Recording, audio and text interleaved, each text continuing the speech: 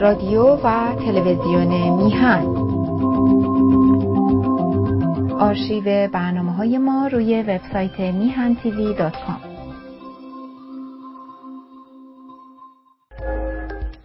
با درودی دوباره خدمت یکایک شما خوبان و نازنینان. سعید بهبانی هستم در این روز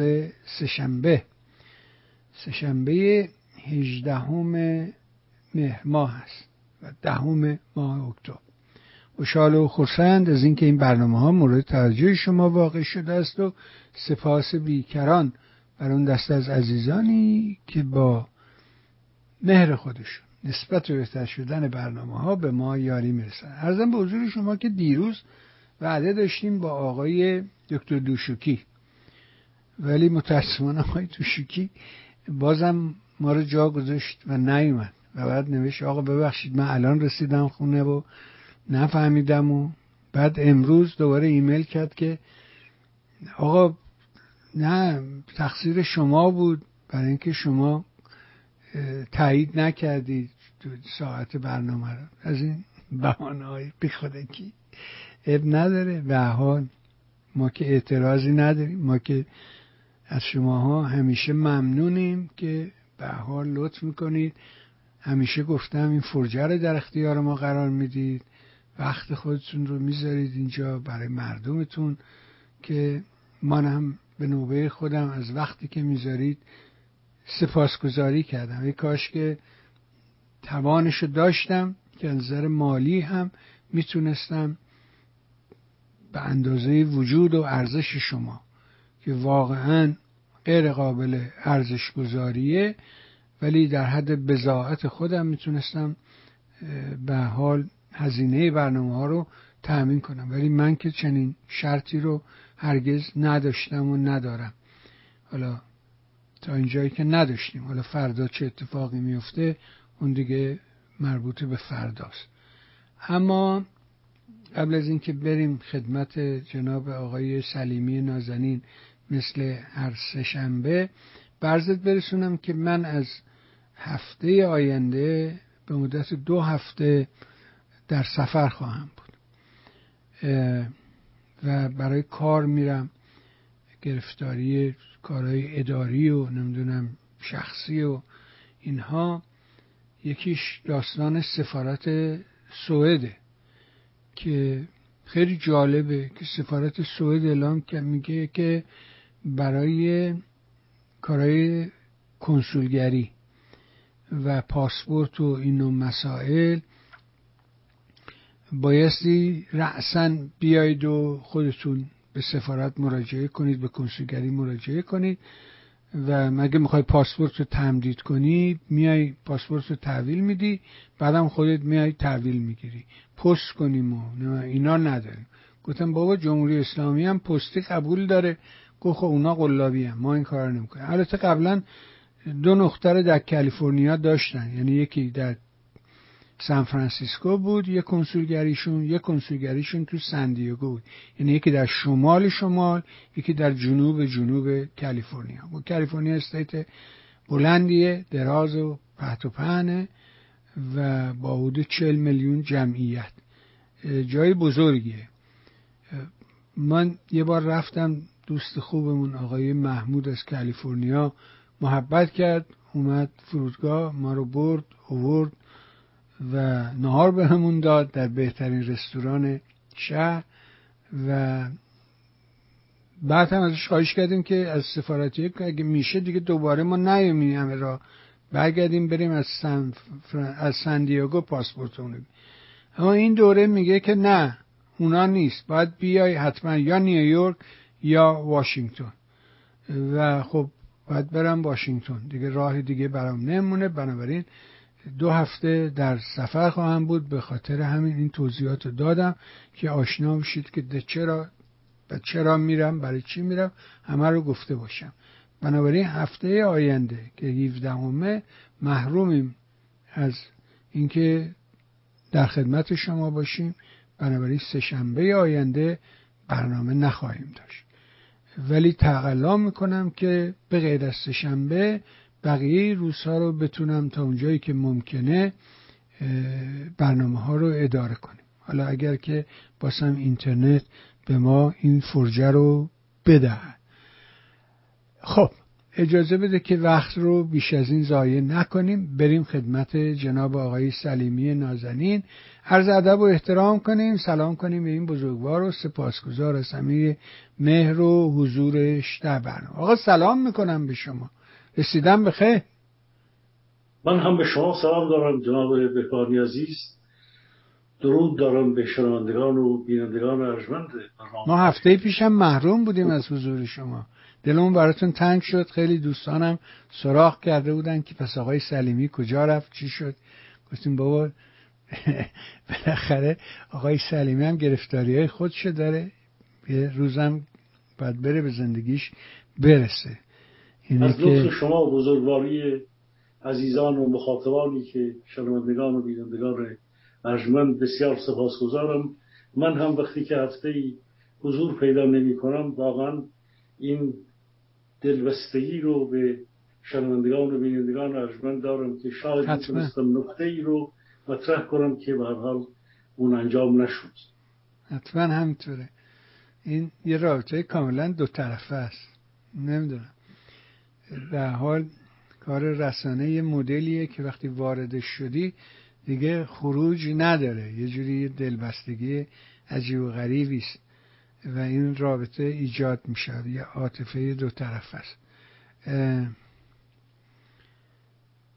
بذارید قبل از این که برم سراغ این موضوع که آقای مجید انصاری عضو مجمع تشخیص مصلحت نظام، از اون امنیتچی‌های قدیمی، از بنیانگذاران نظام اهریمنی، گفته که چین و روسیه به ایران میگویند FATF رو بپذیرید. منتها این یه گوشه یادداشتش بکنید تا بعد بهش بپذیریم. ولی الان مهمترین موضوع این داستان این فضاحتی است که گفت، امروز دیدم ازش به عنوان اهریمن وحشی نام بردن، گفتن این ربطی به اسلام نداره، این اهریمن وحشی است که از گور بیرون اومده و باید این رو نابودش کرد. چه دیدید؟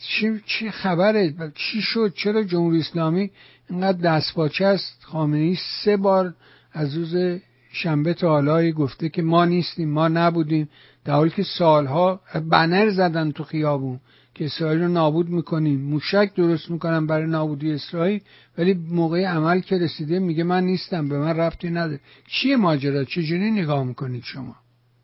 بله کاملا آقای بهبانی، اینها حتی 2 هفته پیش هم فرماندهان سپاه کاملا صحبت از نابودی اسرائیل رو هر روز تقریبا تبلیغ میکردند. مشخص بود که یک حالت تبالوده‌ای وجود داره و واقعا یک چیزایی پشت پرده جریان داشت. مدام فرماندهان سپاه از بالاترینش تا درجه 2 و 3 حرف از نابودی فلسطین میزدن. حتی 4 روز پیش از این حمله هم علی خامنه‌ای تهدید کرده بود. باز واقعیت اینه که همه جور حمایت رو از نیروهای اون شبکه‌های حماس، جهاد اسلامی و حالا دیگه حزب الله و غیر و غیر که جای خودش. اما اجازه بدید که من با یه اشاره اقتصادی شروع کنم تا باز به مطالب سیاسی ما و روابط بین‌المللی منطقه‌ای برسیم. ببینید آقای بهبانی، شنوندگان ارجمند، در تمامی این دوره به ویژه در این 2 ماه اخیر من هشدار دادم که استخراج نفت رو اینها تا مثل اینکه واقعا خون زمین رو بکشند، یعنی با وضعیت چاه‌های نفت، شرایطی که ما داشتیم در چاه‌های گوناگون، میدان‌ها، حوضه‌های نفتی، اینها از این چاه‌هایی که آخرین فرسوده‌ترین تکنیک‌ها بود، بیشترین در واقع از دل این چاه‌ها به بدترین شکلی اینها این استخراج رو پیش بردند. رسوندن بالای 3 میلیون خورده ای تا نزدیک 4 میلیون بشکه. چرا؟ چون بایدن با توجه به وضعیت در امسال با توجه به اینکه سیاست معاشاتی که ما در همون روزهایی که رئیسی اومده بود و ما در بن جلوی سازمان ملل هشدار دادیم، گفتیم که این جنایتکاران دارن در اونجا حضور پیدا میکنن و سیاست دوگانه تنش آفرینی در ظاهر ولی تنش زدایی رو دارن پیش میبرند و حضور اینها در سازمان ملل یک شوی بزرگه و در پشت اون همچنان صدور خشونت هست، تروریسم بین‌المللی هست. تمام اینها رو ما هشدار دادیم، در قطعنامه ما با آنتونیو گوترش نوشتیم، در اونجا جلوی سازمان ملل در بن اینها رو مطرح کردیم. سخنرانان ما هشدارهای گوناگون دادند که این اون چه که در واقع رئیسی داره میکنه تنها و تنها مثل همین امروز که گزارشگر حقوق بشر در ایران این ماجرا رو، نماینده ایران در اونجا حضور پیدا میکنه، همچنان میگی که ما به مقررات و اصول و موازین بین‌المللی حقوق بشر پایبندیم. عین همین اظهارات دروغ امروز رو در تمام اون مدتی که ماجرای 78مین نشست سالانه در مجمع عمومی بود، اینها همون در واقع شکل کار تظاهر و تنش زدایی رو داشتند. البته جهانیان باور نمی‌کرد و در تمام این ماه‌های اخیر دولت بایدن، دموکرات‌ها فرجه‌های بزرگی دادند که فروش نفت به بیش از 2 میلیون خورده‌ای بشکه رسیده بود و پول نفت مثلا 6 میلیارد نیست که اینها هی میگفتن اونجا هست اینجا هست، از اونجا اومده قطر، از فلانجا رفته. اینا نبود.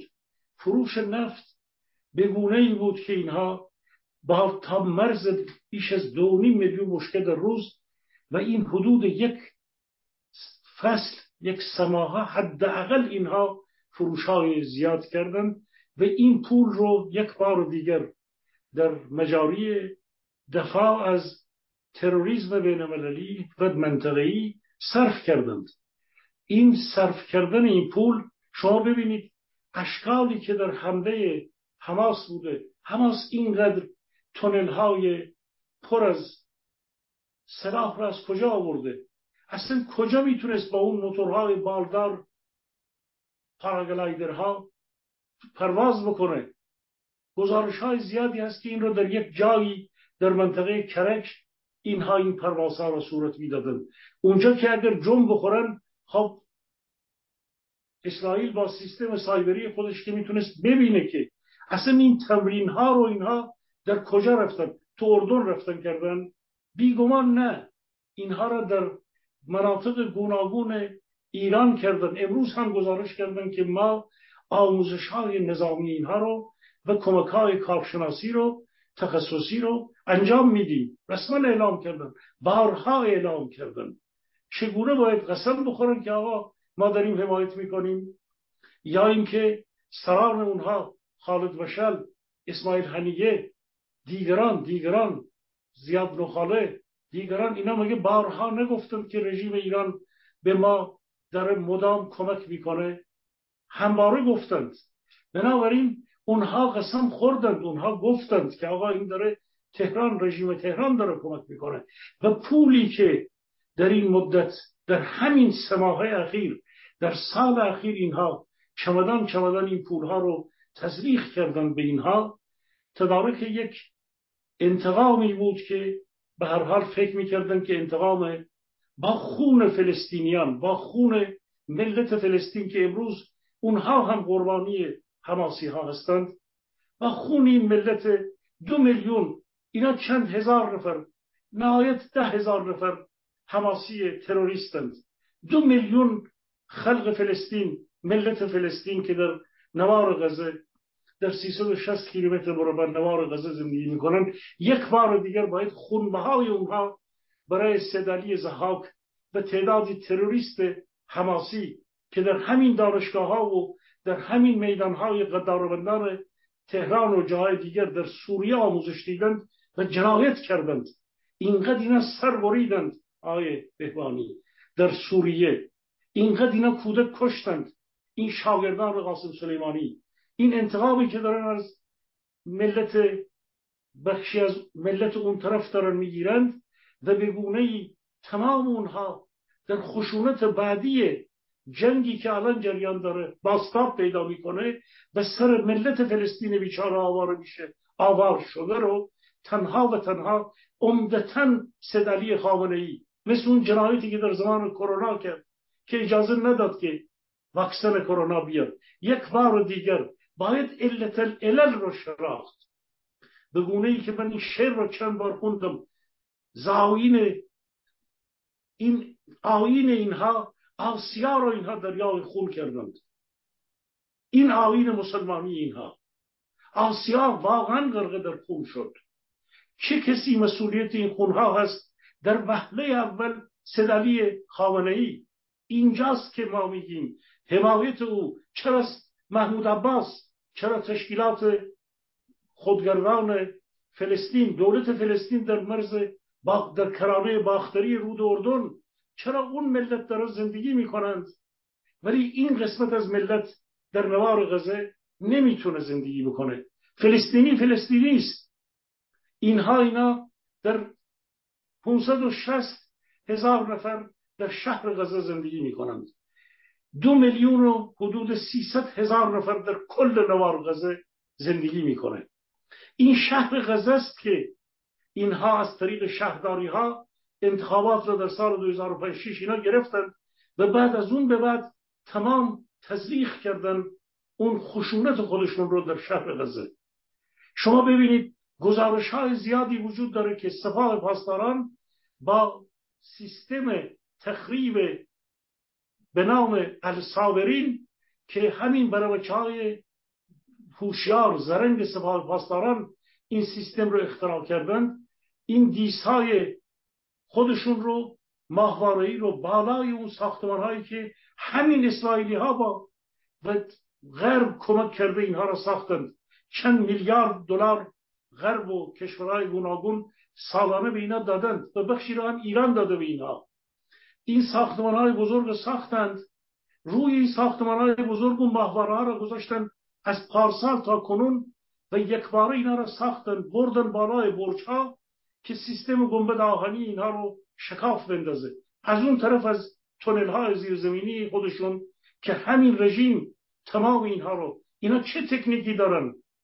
آخه مشتی تروریست که نه تکنیک اونگونه داره نه صنایعی داره که بتونه تنها این تونل‌هایی رو که اینا زیر زمین حفر کردن، آقای بهبانی، یک صنعت احتیاج داره، یک تکنیک، یک کشوری مثل ایران رو احتیاج داره. ولی 4 تا تروریست نمیتونه زمین رو سوراخ کنه، مگه یک زندان رو مگه اینا بتونن برای اندازی یک نفر بکنن؟ تمام وسایل پیشرفته موتورهای انتقالگر در زیر زمین اینها هست، از حمل موشک تا حمل خودرو در تونل‌های اینها، تا شاید هزاران، ده ها هزار تن مواد منفجره در زیر زمین‌های اینا هست که الان داره با بمب‌های سنگرشکن اسرائیل در اونها رو نابود میکنن. کی این تکنیک‌ها رو داده؟ قطر داده؟ مصر داده؟ اردن نیروی هست، حزب الله لبنان که خودش از اینا داره تغذیه میکنه، بشار الاسد داده؟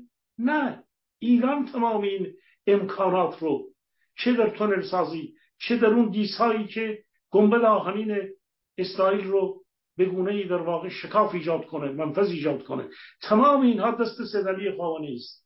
پس واقعا باید گفت همین خشونتگران که سلاخ دمشق، همین قاسم سلیمانی که امروز شاید سید علی برای خودش فکر کردن که این انتقامی بود که اینا هم از ملت فلسطین گرفتن، این معنای این انتقام اینه که خون ملت فلسطین برای قاسم سلیمانی خون این کودکان و جوانان و مردم اسرائیل و افرادی که توریست بودن از شهرها و کشورهای دیگر ریخته شد که سید علی ضحاک خونخوار یک بار دیگر بیاد.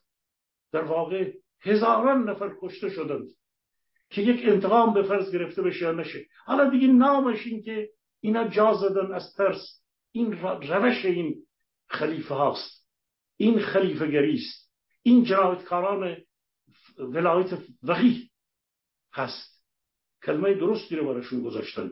اینها بودند که یک جا وقتی که زور رو میبینه الان جا زدند. تا تمام 2 هفته پیش 4 روز پیش گفتن ما انتقام میگیریم. وقتی هم که این جریان اتفاق افتاد دفاع کردن، جشن و شادمانی کردن، شیرینی پخش کردن. همین امروز خاتمی و سیدحسن خمینی و دیگران که به راستی نشان دادن ذوب شدگان ولایت جمهوری هستند، شرم باید بکنن اونهایی که به نام اصلاح طلب، به نام تحول طلب، به نام ملی مذهبی، به نام استقرار طلب یا به نام چپنوا، به هر نامی میخواند از سید علی دفاع بکنند، از این رژیم دفاع بکنند، یا با عقاید دوران شتیلا و صبرا به این ماجرای بین 2 ملت نگاه بکنن. خشونت اسرائیل نادرسته، محکومه. خشونت علیه ملت فلسطین محکومه. چه راه حلی باید انتخاب بشه؟ ما در اینجا نمیتونیم. خشونت محکومه. در جنگ اجازه ندارن دو طرف. جنگ برای خودش قانون داره، قاعده داره، قانون جنگی داره، با اسیران قانون بین‌المللی وجود داره. آخه سر کودک خردسال رو بریدن، یا از این بر اسرائیل که الان داره اینطوری داره میکوبه با این توجیه که اونجا بخواد همه اونها رو نابود کنه، اون تروریست‌ها رو. ما در یک دنیای دیوانه‌ای پر از خشونت زندگی میکنیم. عمیقاً باید تأسف خورد، واقعاً عمیقاً باید تسلیت گفت به بشریت امروز. واقعاً جای تأسفه که هم اون طرف اسرائیلی ها به این ترتیب در این واقع داشت پیش میرفت، یک آرامش نسبی ایجاد شده بود، ولی این خونخوار سید علی در وهله اول این کار را انجام داد. حالا ما بخش دیگر میرسیم که این جنگ اگر بخواد به ایران سرایت بکنه قطعا شما پرسش‌هایی خواهید داشت، ولی نگاه اینه آقای بهبانی، نه با نگاه تاریخی به این خشم دو طرف نگاه قضاوت میشه کرد. تاریخ تاریخه و نه امروز میشه به تنهایی هیچ یک از این دو طرفی که از حدی بیشتر خشونت میکنند رو تایید کرد. اما علت این جنگ علی خامنه است. درسته که خشم وجود داشته دو طرفی متقابل بود، درسته که اونها، ولی اونها مگه ملت خودگردان محمود عباس زندگی نمی کنند؟ دارن زندگی می کنند. فلسطینی ها در این 10 سال اخیر در نوار غزه زندگی داشتند. بخشی از صنایع اینها، تولیدات اینها و بخشی از کمک هایی که از دنیا اومده بود داشتن زندگی می کردن. این کشور با این بخشی از کشور با 2 میلیون عمده جمعیتش جوانان 18 سالند. جوان 18 ساله، 2 میلیون جوان با صدها آرزو امروز ایران آواره شدند. دوباره در مصر و در اردن و در جاهای دیگر یا بخشیش باید برگردن به همون نواحی اردن باختری اگر اونجا ظرفیتی دیگه برای اینها داشته باشه. البته من امیدوارم که در همین جا اینها بتونن این ادامه جنگ رو در یک جای دنیا بتونن حماس را تا جایی که میتونن محدود کنن، پاکسازی کنن، ولی بقیه این آوارگی از نوار غزه صورت نگیره. ملت فلسطین با حماس همچنان که ملت ایران با رژیم جمهوری اسلامی فرق میکنه، دنیا باید راه حلی پیدا کنه که ملت فلسطین با حماس قاطی نشه، نابود نشه، آواره نشه. آقای بهبانی، اینها آرزوهای ماست، چقدر واقعی است، چقدر امکان پذیره رو ما نمیدونیم. همچنان که ما به هیچ وجه آرزو نمی کنیم که جنگ امروز این جنگ به ایران کشیده بشه، چون رژیم جمهوری اسلامی نهایت 3-4 میلیون جیرخوار و ریزخوار و راندخوار و فاسد دور و برش به فرض باشن. یک ملت 80 خورده میلیون نفره اگر سوخته بشه، همچنان که اون جمهوری خواه دیوانه آمریکا میگه هر کدوم اینا بزنند ما یک پالایشگاه رو باید ما نابود کنیم. آخه هیچ کی نیست بهش بگه آخه شما چگونه فکر میکنید؟ شما اگه پالایشگاه ما رو 4 تا پالایشگاه ما رو بخواید منفجر کنید، دیگه ایران چگونه میتونه سر بلند کنه؟ رژیم میاد میره، ولی پالایشگاه ما رو آقای جمهوری خواه حزب جمهوری خواه آمریکا کی به تو اجازه داده که چون این حرفی جنایت کارانه رو بزنی؟ آخه مسئول این حرفات کجای دنیاست آقای بهبانی؟ حالا میرسیم به قسمت رابطه ما با اسرائیل. مسئولش خود ما هست. مسئول همه اینا خود ما هستیم. برای اینکه من وقتی دیدم شهرام همایون تو برنامه نشسته و میگه که به اون امیر احمدی میگه که با هم، امیر احمدی میگه بله جمهوری اسلامی باید زودتر بمب اتمش رو آماده کنه و بسازه و اینا. خب آمریکایی‌ها گوش میدن این برنامه ها رو، همه برنامه ها رو دنبال میکنن. خب وقتی که اینو میشنوه میگه آقا این اپوزیسیون این نظامه و این داره به این که اپوزیسیون این نظامه داره به این نظام پیشنهاد میکنه که بمب اتم درست کن بزن نابود کن اسرائیل. وقت جمهوری‌خواه حق نداره همچی حرفی بزنه به نظر شما؟ از ماست که بر ماست برادر من. ما این شرایط رو فراهم کردیم. من همیشه به این عقیده دارم و باور داشتم هر اتفاقی تو دنیا میفته من مسئولم، من شرمگینم، من با ندانم کاریم این بلا رو سر جهان آوردم. من همین روز جمعه تو برنامه‌ای که با دوست خوب و قدیمی خودم آقای آلبرت داشتم امیدوارانه راجع به این داستان رشد خاورمیانه و آرزوهای بن سلمان و روابطش با گفتم آقا تا زمانی که این اهریمن تو منطقه وجود داره این اتفاق نخواهد افتاد. و فرداش ساعتی بعدش در حقیقت فرداش هم نه 24 ساعت هم تو نکشید این جنایت صورت پذیر. شما نگاه کن بچهای کوچو گشتن تو قفس با یه عده تو رفتن کنسرت. البته من هنوزم نمیفهمم 6:30 صبح که اونا حمله کردن این کنسرت چی بوده که ساعت 6:30 صبح همچنان ادامه داشته. و من خودم از این نوع کنسرت ها دیدم، مثلا در انگلیس یادم تو منطقه نبورت اونا کنسرت های بزرگ مثلا لید زپلین مثل پینک فلوید اینا می اومدن ولی دیگه 6 صبح والا تموم شده بود، همه داشتن میرفتن به سمت خونه هاشون. نمیدونم ولی هر چی که هست سبوانه است. ولی این داستانی که جمهوری اسلامی میگه که عضو هیئت رئیسه کمیسیون امنیت ملی مجلس میگه ایران به معارضین فلسطینی مشاوره و آموزش داده. من ساعت پیش با آقای دکتر مسائلی که کارشناس حقوق بین‌الملل حرف میزدم، او اینا رو همه رو گفت اینا ادله است بر علیه جمهوری اسلامی. اینا دلیل اینه که یا آقای انواری گفت آقا تو پول دادی، اسلحه دادی و موضوع قاتل رو به قاتل موضوع رو هم نشون دادی، فقط نمیدونستی که کی قاتل میره این کار رو انجام میده. تنها چیزی رو که نمیدونستی این بود، ولی شما در این جرم شریکین. من واقعا تعجبم. یعنی میگه اصلاح طلبان میگفتن مقامات اجرایی در اظهار نظر درباره فلسطین دقت کنن. چه چیزی رو شما پیش بینی میکنی؟ یعنی آیا این روابط، چون اینا به طور قطع و یقین این غزه رو میگیره، اسرائیل ملزم میکنه به خاک خودش، ملزم میشه به خاک زمینه میشود به خاک اسرائیل، ولی باید رفت راجع به بخش دیگر و کرانه غربی و ایجاد دولت فلسطین.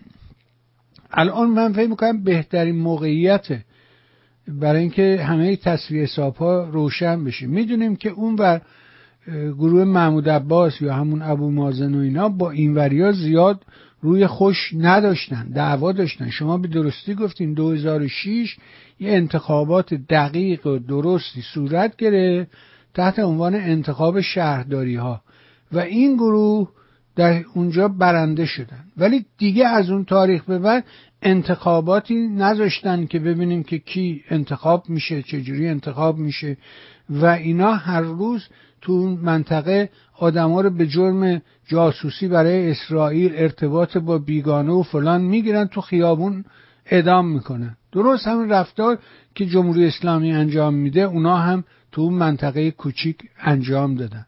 چی میبینی عاقبت کار رو؟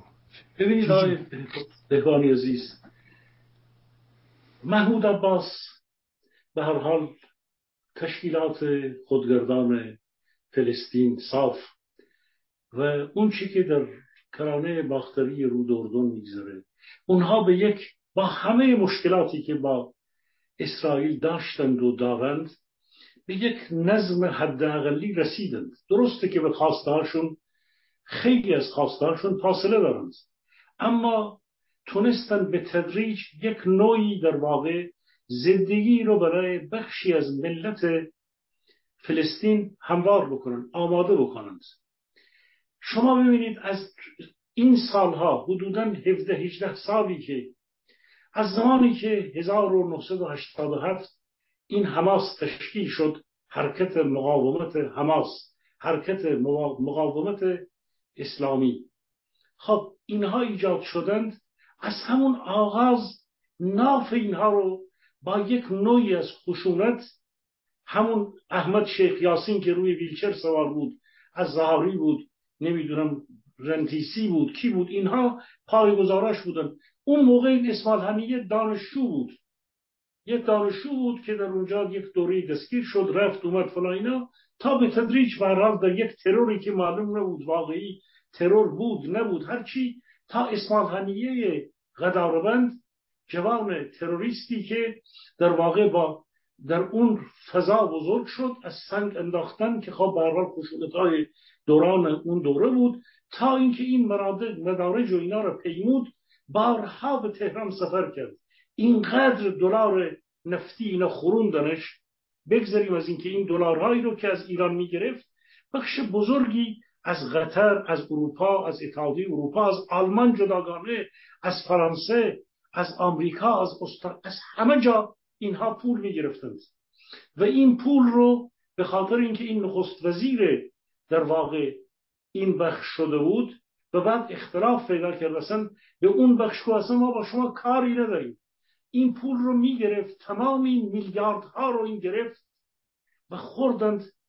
نه اقتصادی ساختن نه هیچی، یه سری خونه های بزرگ ساختن و بقیه رو واقعا برای این 2 میلیون سالانه از اونجا یک اقتصاد، یک زندگی در واقع مصرفی رو برای اونجا ایجاد کردند و البته اونجا کشاورزی دارن، یک سری زمین هایی دارن، اینا همه جای خود، اما برای مردم اونجا این ساختمان های بزرگی رو که ساختن که اینها رو از اردوگاه ها و چادرها و اینها آوردن در اونجا و بعدش این میلیاردها رو خوردند. اسماعیل هنیه هر بار اومد ایران سلاح گرفت انبار کردن. اون چی که وجود داره اینه که این سازمان در این حد از خشونتی که امروز، این حد از سلاحی که بیخ گوش قوی ترین ارتش خاورمیانه، یک کشور اتمی، بیخ گوش اسرائیل، خب معلومه که اونها اینا رو تحمل نمی کنند. یک مدتی مثل کره شمالی در مثل مناقشه نیست. اگر کره شمالی چتر حمایتی روسیه و چین نبود، چگونه میتونست این تشکیلات اتمی رو بسازه سالیان دراز؟ اون غده سرطانی در جزیره، در اونجا، در اون منطقه آسیای جنوب شرقی، به خاطر توازنی که در جهان بود، موازنه قوا ساخته شد. این هم به خاطر موازنه قوایی که سالیان سال یک کشوری مثل ایران اینها رو تغذیه کرد. روباه پیر، حافظ اسد پدر بشار الاسد، اینا رو تغذیه میکرد. یک غده چرکینی مثل قطر، غده چرکین این قطر که آمریکا خودش این غده چرکین رو بزرگ کرده. طالبان خشونت کرده، رهبرانش در قطر بودند.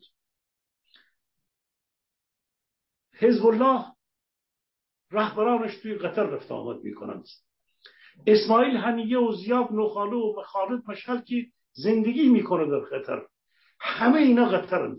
قطر معلوم نیست جمهوری اسلامی آمریکاست، طالبان، چیه؟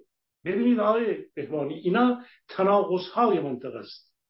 همین قطر میلیاردها شاید در این سالیان طولانی اینا رو کمک کرده. وقتی اینا میگن که فقط چیز ایران تنها نیست، قطر هست. چه مناسباتی در قطر عمل میکنه؟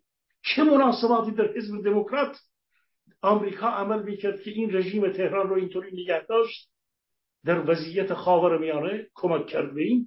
همونو به یک نوعی پیچیدگی های دیگر ترکیه به قطر کمک میکنه، آمریکا به قطر کمک میکنه، اونها هم به این تروریستا کمک میکنن. پس ببینید این ریزخارها، این انگلها در درون همدیگر، در دل همدیگر، گامیشایی که میخوابیدن، اون به اصطلاح شتها، اون چیزها روی اونها خون میخوردند، اینها در واقع شبیه اوناند. اینا از همدیگر خون میخورند، خون و شیر و همه چی. قطر تو این میان چه نقشی بازی داره میکنه؟ الان تمام این رهبران اونجا هم تو قطرند. این ملت بیچاره زیر آوار این صدها تن مواد منفجره و راکت های اسرائیلند. همون گونه که اونها دستور دادن، اینها اومدن جنایت کردن، دختر بچه رو، جوان رو، جسد رو، کشته رو بردند و بچه رو سر بریدند. این حماسی ها، این خشونتگران اینطوری، چون اینها این کارها رو در سوریه کرده بودند، یاد گرفتند خشونت این میزان رو و بعد اومدن اونجا. حماس دوران خودش رو، حد نهایی خودش رو رسید. آقای بهبانی، حماس نابود خواهد شد. حماس رو مثل داعش نابود خواهند کرد. حالا یک ریشه هایی، بعد یک به هر حال همیشه یک سکتایی میمونه، نام و آوازه حماس و اینها میمونه، ولی حماس رو نابود میکنند و اسرائیل تونست در واقع بازی رو عوض کنه. چیزی که علی خامنه ای گفت که مظلوم، ظالم به مظلوم تبدیل شده، چند بار این جمله رو گفت، چون خودش بارها این کار رو کرد، این جنایتکار. از این ناراحت علی خامنه ای. شاید شاه بیت حرف علی خامنه ای که نشانگر واقعا ضعف اوست در این سخنرانی امروز در دانشکده افسری.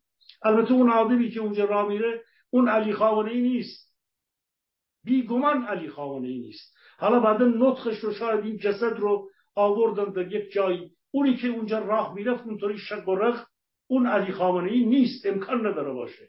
یا آدم 84 ساله اونطوری بتونه رژه بره. حالا به این کاری ندارم، ولی نطقی رو که در اونجا کرد، در همون دانشکده افسری کرد، امروز میگه که ظالم به مظلوم تبدیل شد.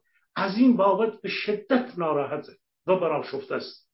کاری که خودش بارها کرد و موازنه عوض شد به نفع اسرائیل در دنیا.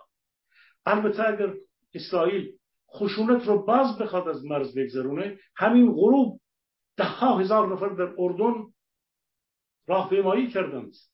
اگر خشونت علیه ملت فلسطین از یک حدی بخواد جلوتر بره، این باز به ضد خودش تبدیل خواهد شد، چون اونا هم یه ملتن. اون بیچاره ها هم زندگی میخواند.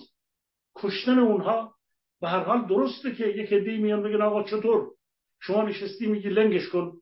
خب اینها زیرزمین ها رو، تونل ها رو، اینا آقای بهبانی، دانشگاه اسلامی رو امروز اسرائیل زد، چون دانشگاه تروریسم اسلامی است، اون زد. روز اول بانک اسلامی اینها را زد، برای اینکه بانک اسلامی اینها بیشترین تراکنش های مالی حماس را انجام میداد. به موقع زدند اونا، به خاطر اینکه میدونستن که اونا چه میلیاردهای اونجا جابجا میشد. اینها رو به لحاظ اقتصادی و تروریسم اینها رو، و بعد توی مساجد اینها، اون مسجد بزرگ اینها رو رفت زد. اما آخه متروها رو، بیمارستانها رو چطور میخواد بزنه؟ توی بیمارستان مریض خوابیده، قانون جنگ کجا رفته؟ اما تر و خشک داره میسوزه. جای تأسفه.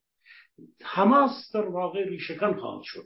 آقای بهبانی، اگر از من میپرسید، دور آخر بود، این به حد نهایی خودش رسید و ولی اینکه با این 2 میلیون نوار غزه بعد از پاکسازی ها اسرائیل در دست خواهد گرفت. ارتش اسرائیل زمینی در خشونت، ارتش اسرائیل دست کمی یکی از بیشترین آوازهای جهانی رو داره.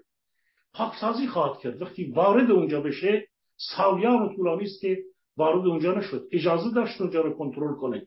شما ببینید بخش بزرگی از شهر غزه با 560,000 نفر، کل شهر غزه امروز نه غذا داشته، نه آب داشته، نه برق داره، هیچی نداره. همه اینا به سمت روستاهای غزه، جاهای دیگر نوار غزه رفتن. اول شهر رو دارن پاکسازی میکنند و مناطقی از حساسه که این به هر حال تروریستا اینا اونجا بودن.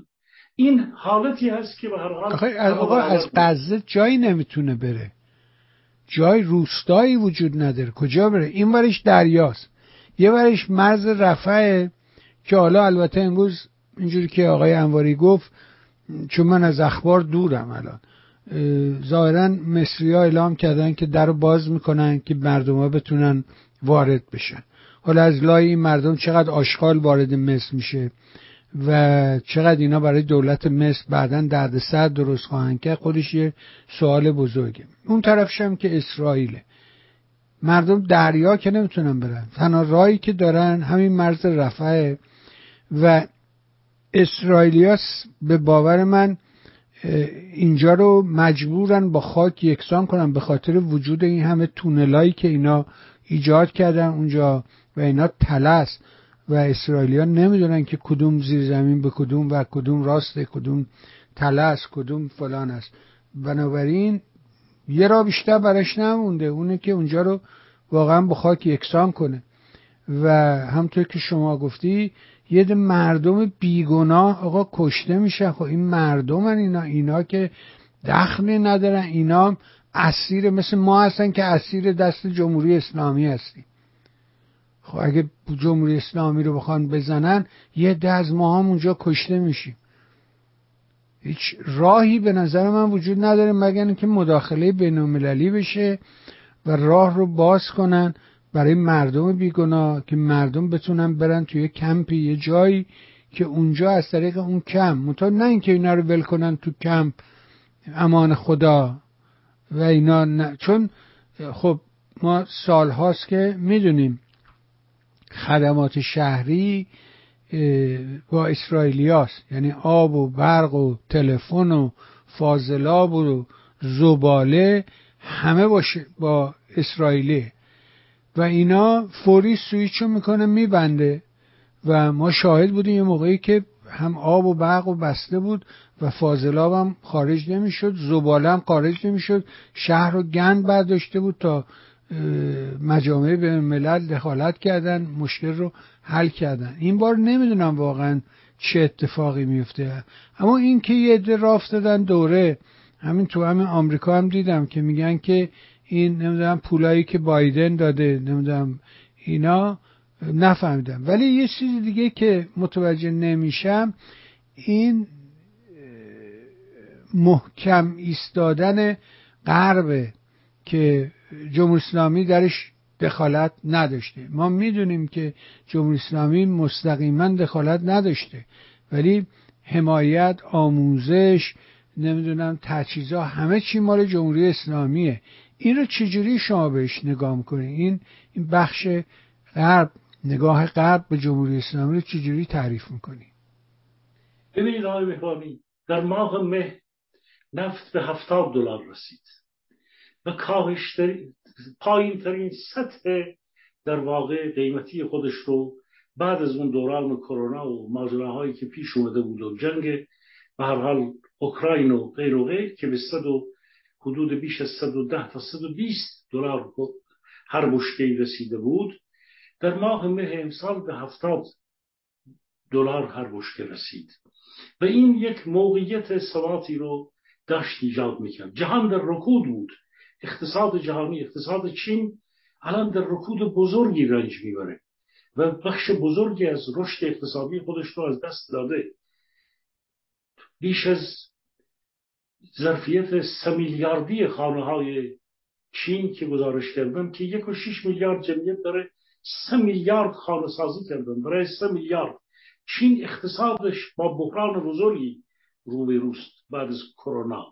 اقتصادهای دیگر با وضعیت بسیار سخت روبرو بودند و به تدریج در ماه‌های اخیر نیاز به نفت بیشتر شد در بازارهای جهانی و روسیه‌ای که تحریم شده بود فروش نفت خودش رو به گونه‌ای با چین روی فروش نفت با ایران هم رقابت می‌کرد.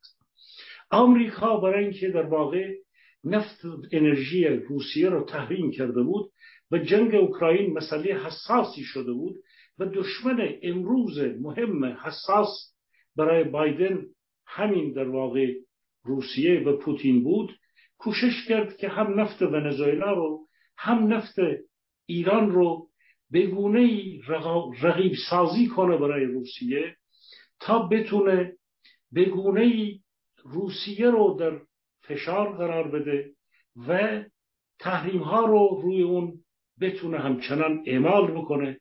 تا این فشار، شما میدونید روبل 100% ارزش خودش رو از دست داده، به گونه‌ای که رفته بود در اون موقع در یک مدت کوتاهی رفته بود بالا.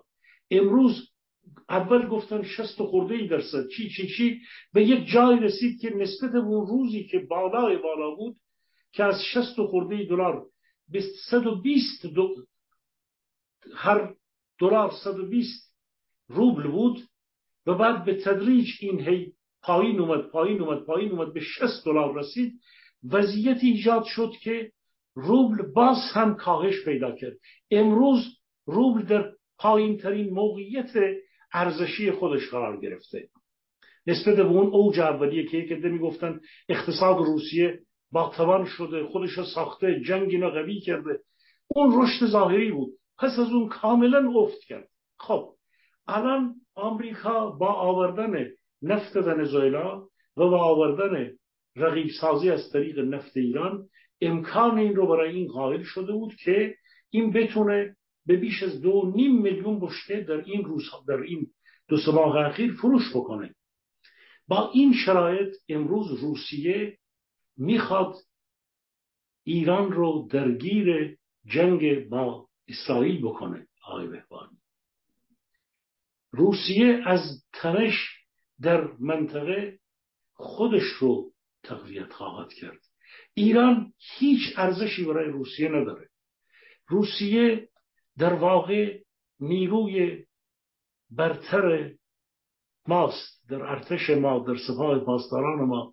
اون دستور میده و جناح روسیه پاسداران ما که بارها راجع بهش صحبت کردیم که از ظریف و دیگران و علایالدین بروجردی و کی تا حشمت الله فلاحت پیشه و خود اینها بارها انتقاد کردن. امروز هم اینها در جاهای گوناگون شما میبینید بخشی از این نیرو با نفوذ روسیه و اینکه روسیه ما رو در بحران ایران رو در بحران با اسرائیل بیشتر فرو ببره تو این چاله، تو این چاه، مخالفند. اما روسیه سود میبره برای اینکه میتونه نفت خودش رو بفروشه، ایران رو وارد تنش بکنه. تنش ایران با اسرائیل میتونه واقعا نفت رو واقعا به 200 دلار برسونه اگر این تنش بین ایران و روسیه تبدیل بشه. این به جنگ در واقع این دو کشور منجر بشه. در اون صورت بیشترین سود رو روسیه خواهد برد. اگر روسیه بخواد این خط رو بیشتر فشار بیاره و حکومت ایران در مجموع نتونه متوجه بشه به این ماجرا، اول اینکه بخشی از این حکومت مقابل بخشی دیگر به یقین خواهد ایستاد. همین خاتمی و غیر که الان اینطوری ذوق در ولایتند، ولی عده دیگری غیر از اینها، این نیروهای اصلاح طلب که خودشون رادخارند، بدنه ای از اینها بخشای دیگری از خود نواصولگرایانی مثل به قول خودشون نواصولگرایان ما که اعتقاد نداریم، یعنی همون مهدی نصیری و دیگران مقابل بخشی از ارتش و سپاه و دیوان سالاری مقابل اینها خواهد ایستاد. چرا؟ چون اینها نمیتونن بیشتر از این در بحران ایران قدرت اینا نداره به لحاظ مالی، وضعیت کنونی. و همین دلیله که علی خامنه جازده قدرت نداره. ریزش در درون دیوان سالاری، ارتش، سپاه بیشتر خواهد شد و روسیه ولی این اعمال فشار رو به هر قیمتی میخواد به بیت خامنه‌ای بکنه، به رژیم تهران بکنه. این سود برای روسیه خواهد بود. حالا چقدر این مجموعه این قدرت چطوری این به نفع روسیه تموم میشه؟ یه ذره توضیح میشه؟ برای اینکه قیمت نفت میره بالا. اگر بحرانی بین روسیه، بین اسرائیل و با تهران، رژیم سدلی بخواد وجود بیاد، در اون صورت قیمت نفت عرض کردم میتونه به $200 بره و ایران دیگه صادر کننده نه فکر نمیکنه همچین اتفاقی بیفته، برای اینکه همین الان توی آمریکا، توی اروپا قیمت سوخت به اندازه کافی فشار آورده، تورم داره بیداد میکنه، اینا دارن تقلا میکنن یه جوری از شر این داستان خلاص بشن. اگه نفت بشه بشکه $200، وقت اینجا بنزین میشه $10. کی جور میتونه میسته آمریکا؟ فکر نکنم. نمیدونم. اجازه بدید من یه نکته ای رو بگم. بفرمایید، گوش میدم. ببینید تنگه هرمز در باریکترین منطقه خودش 33 کیلومتر عرضشه. اگر جنگی بین ایران و اسرائیل ایجاد بشه، 1/5 نفت یعنی 17 میلیون بشکه در روز از طریق هنوز که هنوزه، علیرغم اینکه راههای گوناگون ترانزیت نفت ایجاد شده، انتقال نفت ایجاد شده، هنوز در روز از این 102 میلیون بشکه نفتی که از خاورمیانه صادر میشه در جهان مورد استفاده هست، 17 میلیون بشکهش از تنگه هرمز و از این باریکه 33 کیلومتری میگذره. ایران در اون موقع نخواست، ولی وقتی که وارد جنگ بشه، اگر درگیر این جنگ بشه، من گفتم اگر درگیر این جنگ بشه، شما ممکنه بگید آقا آمریکا این یک کاری میکنه در نهایت که ایران رو باز هم همین جور، اینا میدونن که ایران این جنایت رو کرده ولی میگن انشالله بوزه. چرا؟ ببینید نامه اولی که ماکرون نوشته بود ایران رو حامی تروریسم حماس اعلام کرده بود، ولی وقتی که رفت توی سیستم اتحادیه اروپا، اونو فرمولبندی ماکرون رو تغییر دادن، نام ایران رو برداشتن. همه میدونن که سپاه پاسداران تروریسته. این 10 ماهی که ما توی خیابان‌ها تو اروپا بودیم، 598 نماینده پارلمان اروپا گفت اینا تروریستند، که بعد از آیانی از مشروطه‌خواه و آقای تقی رحمانی و از ملی مذهبی‌ها و دیگران اومدن همین تلویزیون شاهنامه این آدمایی رو آورد گفت اینا تروریست نیستند. آدمایی اومدن اونجا نشسته بودن، توی ایران اینترنشنال اومدن نشستن، این همه تلاش ایرانیانی که گفتن اینا تروریستن، گفتن تروریست نیستند. چرا؟ به خاطر همه میدونن اینا تروریستند، اما دارن بهشون باز هم باج میدن که این جنگ وجود نیاد. چرا؟ چون یک بحران اوکراین اونجا وجود داره، یک بحران دیگر در خاورمیانه. روسیه البته میخواد وقت بخره، روسیه بدش نمیاد که یک دیلی بکنه، بخشی از خاک اوکراین رو از آمریکا بگیره، بگونه آمریکا رو به عقب نشینی وادار بکنه، از بحران اسرائیل و ایران در منطقه سود ببره، قیمت نفت رو بالاتر ببره. حالا شما $200 رو کوتاه بیاد، من میگم اوجش $200، میتونه از این $87 در عرض 3 روز $3 رو خورده 67 سنت رفت بالا و به سرعت میتونه بالاتر بره. در عرض 3 روز رفته، روزی $1 رفته بالا، رسیده به الان به $87 رسیده نفت برنت. خب این میتونه به سرعت بره بالا. این دیگه گروگانگیری محسن رضایی نیست. اگر جنگی وجود بیاد که به گمان من نمیاد، این فرجه هایی که دارن به ایران میدند، به ایران عقب نشینی کرده آقای بهبانی.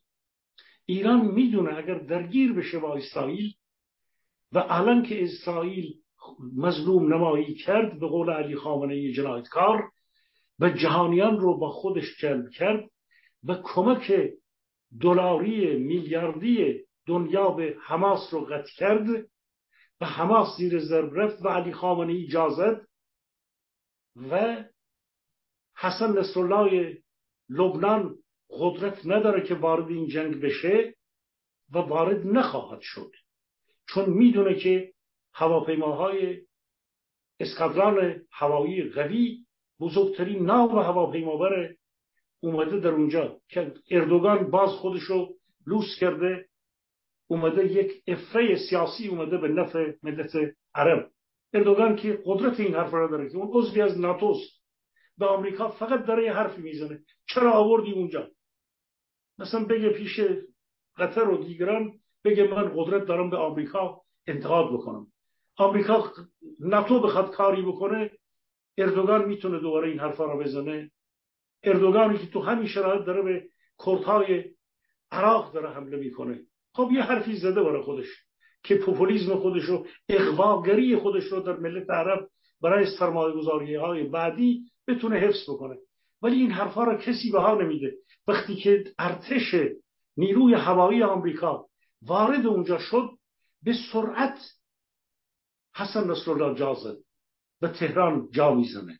من معتقدم که اینها وارد این تنش از یک حدی بیشتر نخواهند رفت و حماس قربانی خواهد شد های بهبانی. اما اگر روسیه بتونه، این امای ضعیفی وجود داره، اگر روسیه بتونه با اعمال سیاست‌های ویژه‌ای تحریک رو ادامه بده در ارتش و سپاه پاسداران و به گونه این تحریک رو پیش ببره، میتونه این رو دراز مدت کنه و راه حلی به طور کوتاه مدت پیدا نمیشه. تنش رو بین اسرائیل و تهران خامنه‌ای تشدید بکنه و این دراز مدت بشه. اگر دراز مدت بشه، یک جای اعصاب دو طرف تمام خواهد شد دیگه. آقای بهبانی، جنگ از اول خودخواسته نیست، همیشه با اراده نیست. مراحلی از جنگ وجود میاد و در یک جایی شما میبینید تبدیل به جنگ دوم جهانی میشه. این که جنگ بین اسرائیل و رژیم خامنه‌ای ابداً به وجود نمیاد یا در یک ابعادی به وجود نمیاد، من اینجا اجازه بدید یه چیز بگم. به یقین اسرائیل انتقام خواهد گرفت. اسرائیل تک تک کشتگان خودش رو، جنایتکاران انگلیسی رو، آلمانی رو، روسی رو، همه جا رو در جاهای مختلف بعد از سالیان طولانی، بعد از 40 سال کشته.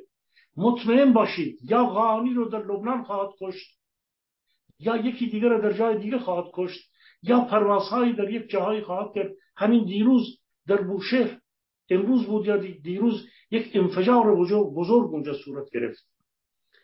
قطعاً اسرائیل انتقام خواهد گرفت، کشتنهای دیگری، نقطه‌زنی‌های دیگری خواهد کرد و این میتونه با تحریک‌های روسیه، عامل روسیه فراموش نشده نیست، چون سود با روسیه است. خودش تا خرخره توی این بحران جهانی و جنگ گیره و بخش بزرگی از نفوذ او در ارتش و در سپاه پاسداران ماست. او میتونه بیشتر تحریک بکنه و این تحریک ها میتونه برای ما در آینده این تنش ها رو به سمت یک تنش های بزرگتری هم ببره. آقای بهبانی، حتما. بسیار ازت ممنونم. حالا دیگه بذارید اگر به من اجازه بدید از این موضوع بگذاریم بریم رو تم اصلی و این داستان وضعیت معیشت. من فکر می‌کنم چی مهمتر از وضعیت معیشت مردم نیست. این که این آقای مجید انصاری گفته که چین و روسیه از ایران میخوان که FATF رو بپذیرن، یعنی چی؟ چرا؟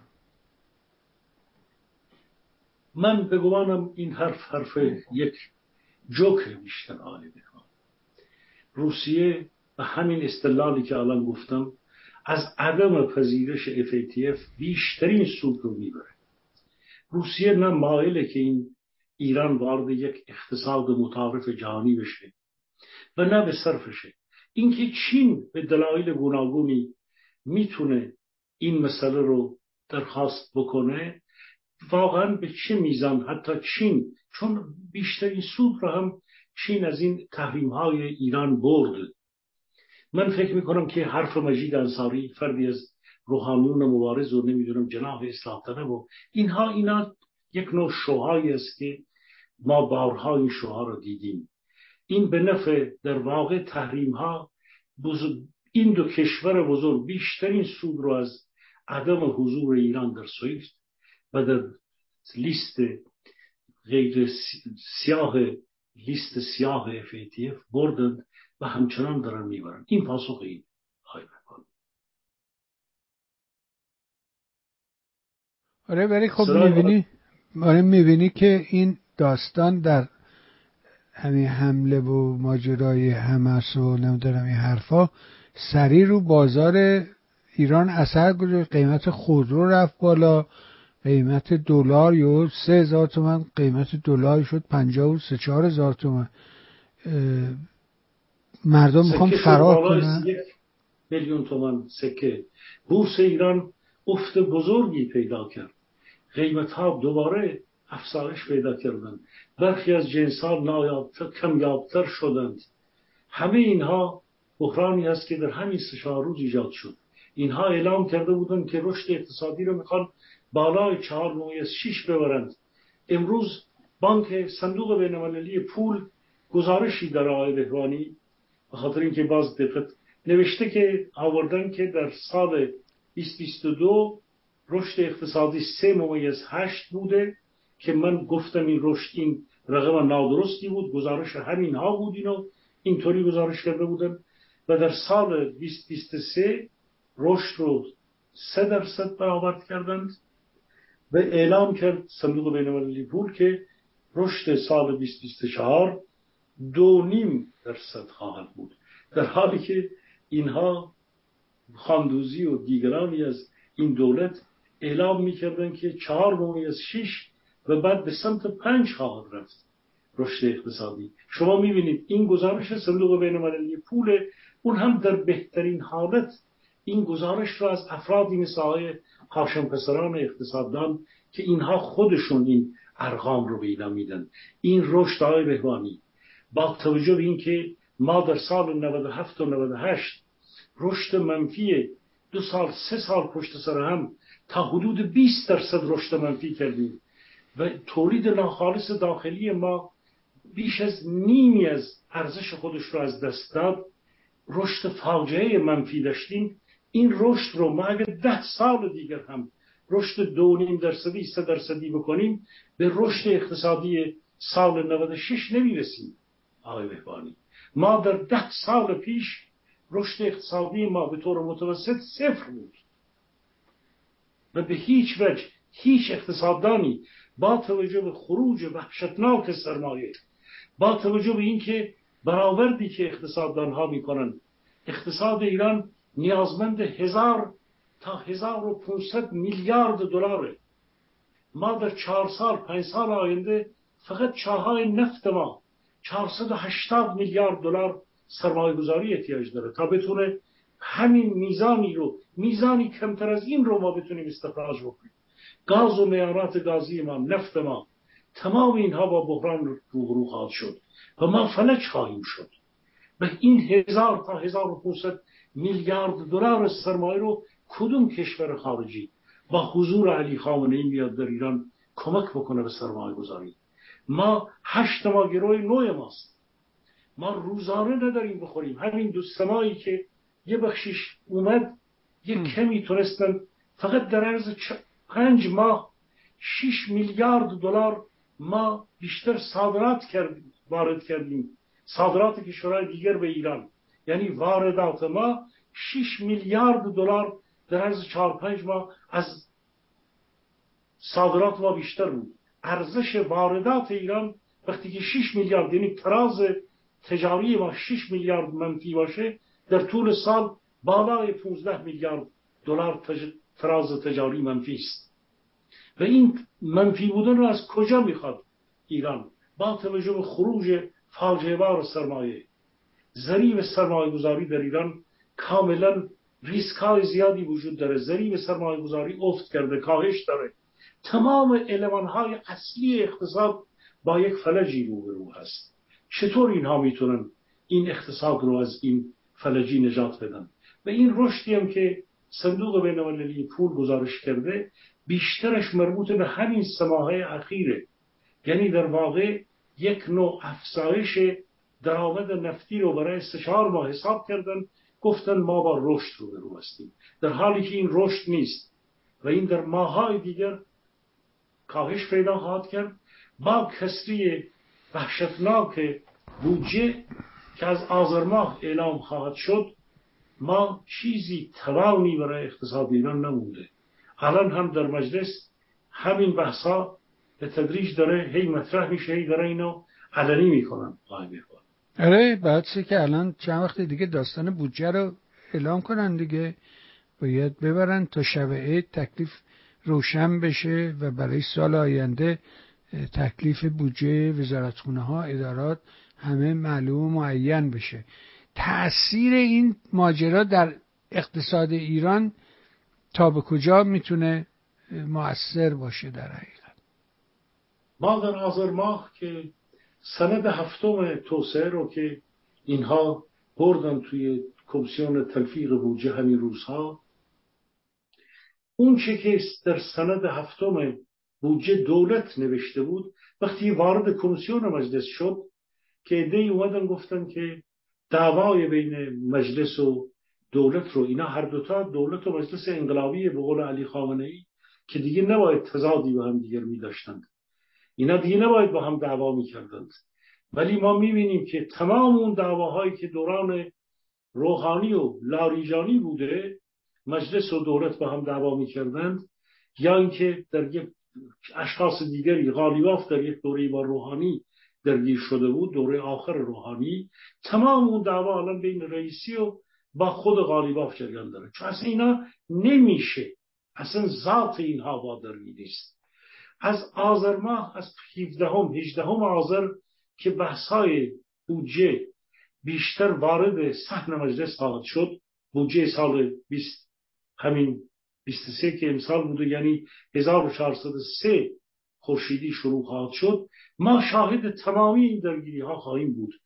اگر در سال 1401 کسری بودجه به طور چند بار اعلام شد، از 350-400 هزار میلیارد تومان که خودشون اعلام میکردن تا رقمی که برخی از اقتصاددان ها اعلام کردن که بیش از حدود 650 هزار میلیارد تومان بود، من گفتم در دوره های قبلم، گفتم رئیسی سعی کرده بگه که ما کاهش بودجه رو، تراز بودجه رو تونستیم کنترل بکنیم، ولی به گزارش اقتصاددان های متعدد اقتصاددان ها، ما با هزار میلیارد، با 1 تریلیون تومان ما کسری بودجه رو خواهیم شد.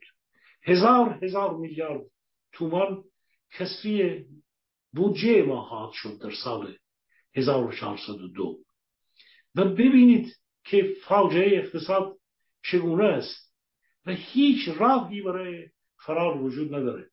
اینم که اینا پول نفتی رو که اعلام کردند که اومد، میبینید آقای مهربانی، این پول نفت تمام حفره‌هایی داره که تبدیل به یک ارزهایی شده ولی به سرعت خارج شد. بلا این کسری تراز تجاری ما رو ببینید شما، همه این کسری ها میاد، کسری تراز بانک ها، کسری تراز تجاری، تمام اینها میاد توی کسری تراز بودجه. در اونجاست که شما تمامی این غده سرطانی رو، مشکلات رو، بدهی دولت به صندوق های بازنشستگی رو، بدهی دولت به بانک های دولتی و خصوصی رو، بدهی دولت به بانک مرکزی رو، تمام اینها دهن باز میکنه در کسری تراز بودجه که من در این مورد توضیحات چند باره در صحبت‌های همینجا کردم. به قول شما ما خبر نمیاریم، ما تفسیر رو بیشتر دنبال کردیم و میکنیم.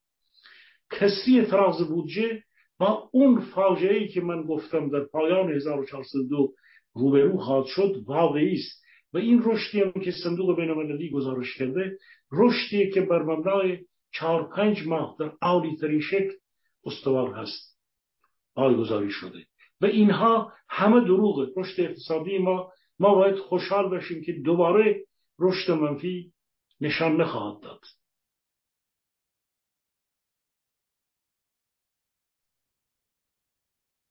و مردم این وسط گرفتارن، همه این مردم. شما فکر کن مثلا اینا تو باز هر جوری حرف میزنیم باید مجبوریم راجع به اسرائیل حرف بزنیم.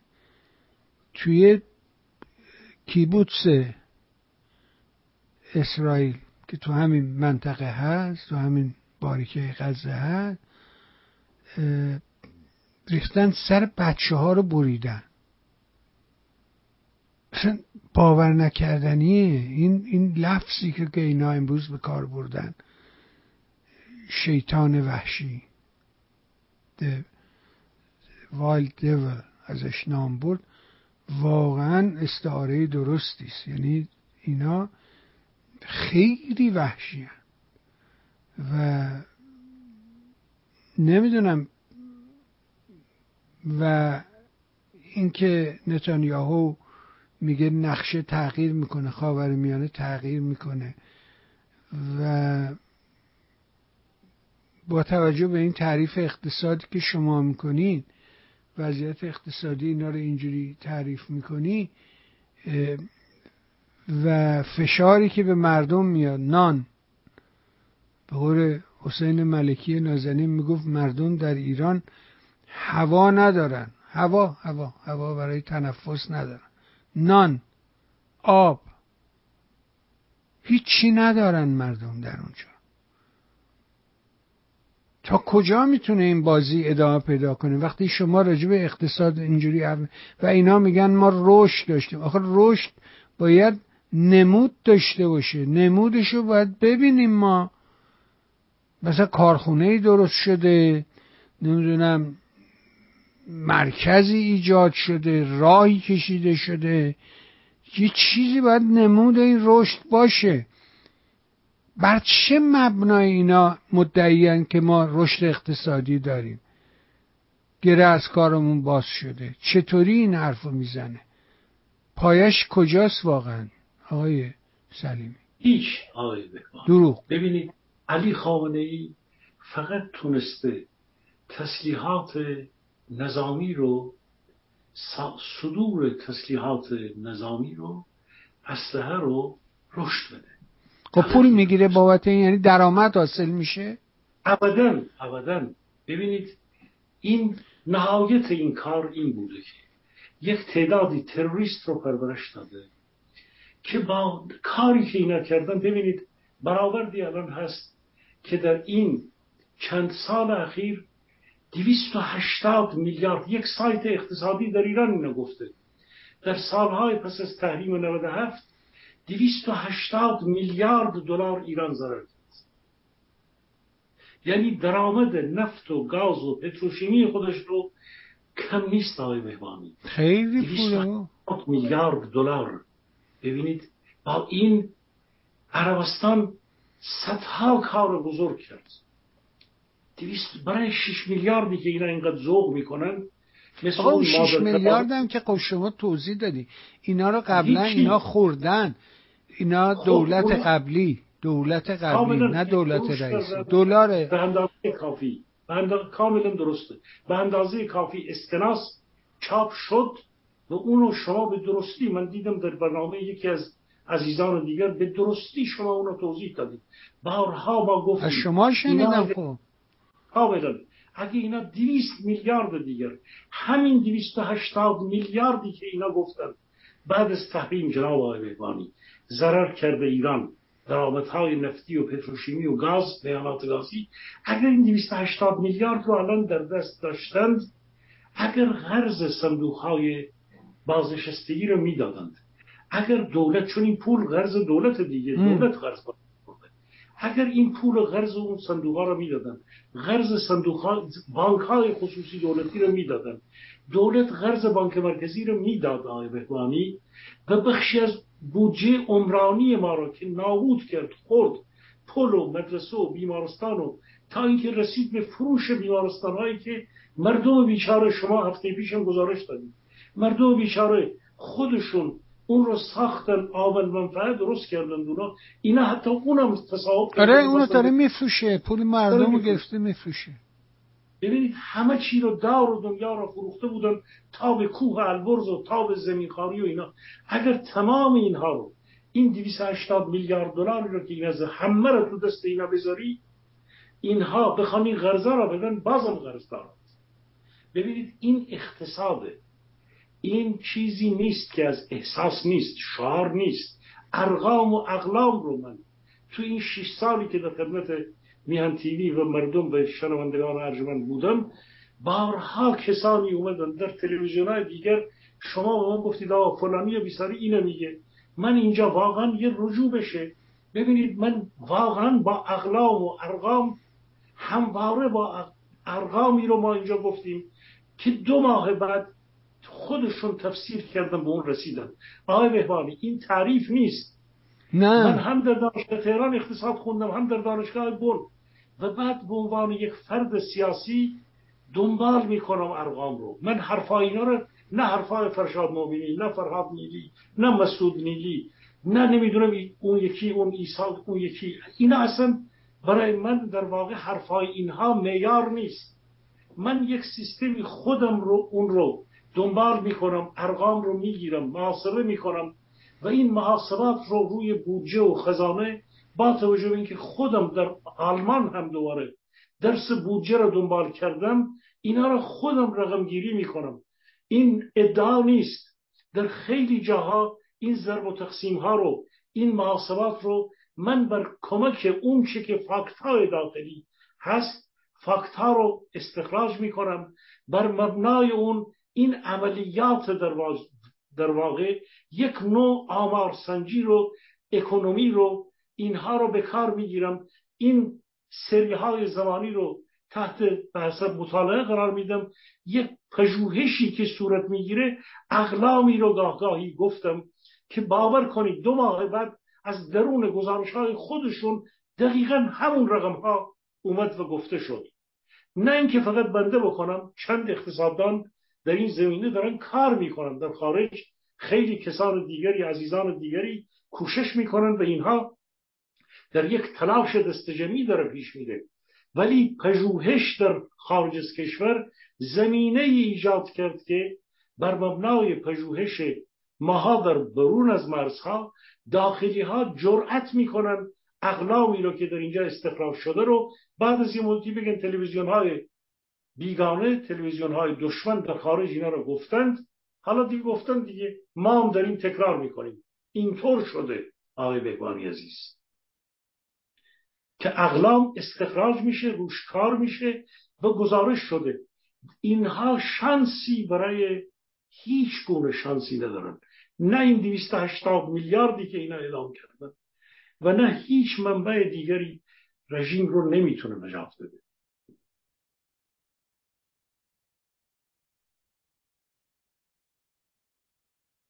من 100% با شما موافقم. من دارم میگم این حرفای هشمن نوشه میزنن، یعنی اصلا آدم دیوونه میشه از دست اینا. این اپوزیسیون قلابی، بی سواد، نادان، دیوونم کردن بابا اینا. بایدن 6 میلیارد داد، بعد اینا پولو دادن به حماس، حماسی ها رفتن جنگ کردن. آخه از کجا این حرفا رو در میارن بابا؟ این 6 میلیارد و این دولت جمهوری اسلامی پیش خورده، بدهکاره.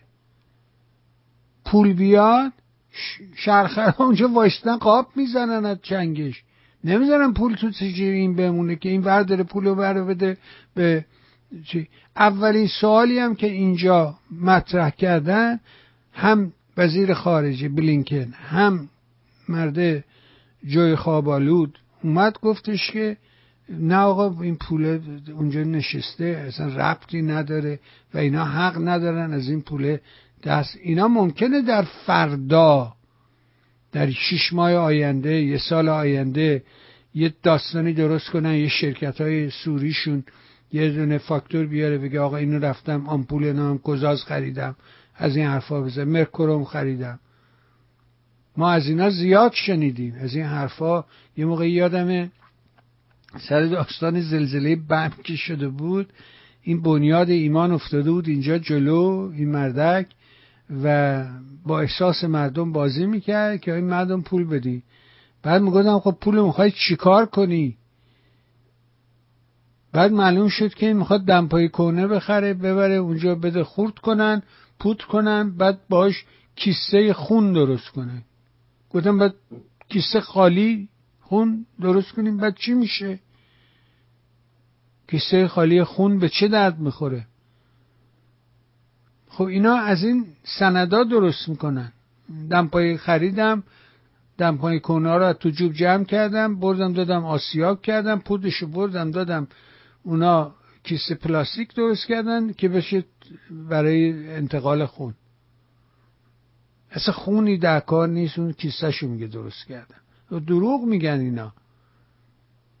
و نمیدونم بذارید با فرصتی که هست یه نگاهی هم به این جایزه بکنیم، به جایزه خانم نرگس محمدی و این اراذل و اوباشی که در کنار مسیح علی نژاد و خود سایبری های جمهوری اسلامی هر دو دانه راه افتادن و علیه این زن و این بانوی بزرگ دارن حرف میزنن.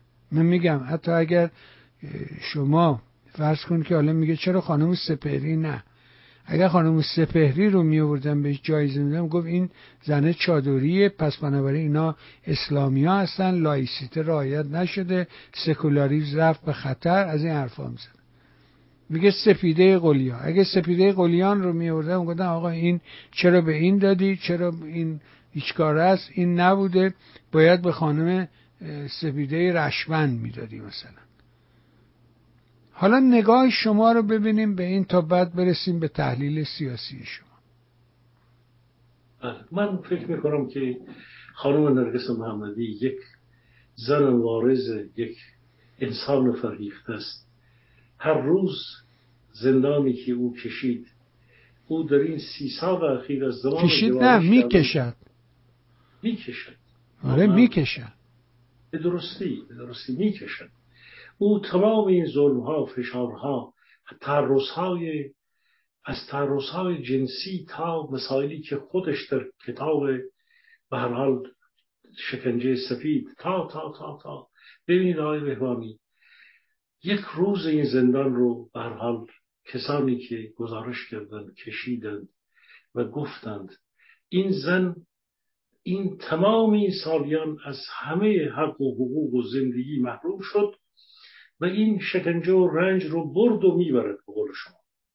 خب اونهایی که در بیرون نشستند، شما از خانم سفیده، از خانم فاطمه سپهری اسم میبرید، او هم همینطور. خانم سهیلا حجاب یه گرایش فکری داره، او هم همینطور. تمام این زنان آزاده ما، چه اونهایی که جان باختند، مردان و جوانان و مردمی که در زندانها بودند، چه زنان دلاور ما، چه جوانان ما و همه مردمی که این سالها کشیدن، این جنبش که امروز یعنی 1 سال در ایران ایجاد شده، از گرده سر اونها و تمامی اونهایی که کوشش کردن، این جنبشی که جهان رو به تکان آورد ایجاد شد. و حالا یکی به قول شما باید این نماد این ایستادگی باشه و قرعه سر این خانم اومد، کسی که واقعا شایستگی داره. چه خوب بود اگر میگفتم به فرض 2 نفر، مثلا میگم نسرین ستوده، نرگس محمدی، ولی ما که نمیتونیم به جای اون کمیته تصمیم بگیریم. کسان دیگری بودن، سهیلا حجاب بود، زن مبارز وکیل، فاطمه سپهری بود، آتنا دائمی بود، همه اونهایی که جان باختند بودند. این یک نماد در واقع این ماجراست. افتخار ما ایرانیانه که ما تونستیم یک بار دیگر یک زن دیگر فرهیخته مبارز اومد به اون دورانی که 20 سال پیش بود مشکلات زیادی ایجاد شد. به هر حال من نمیخوام وارد قضاوت‌های سخت بشم.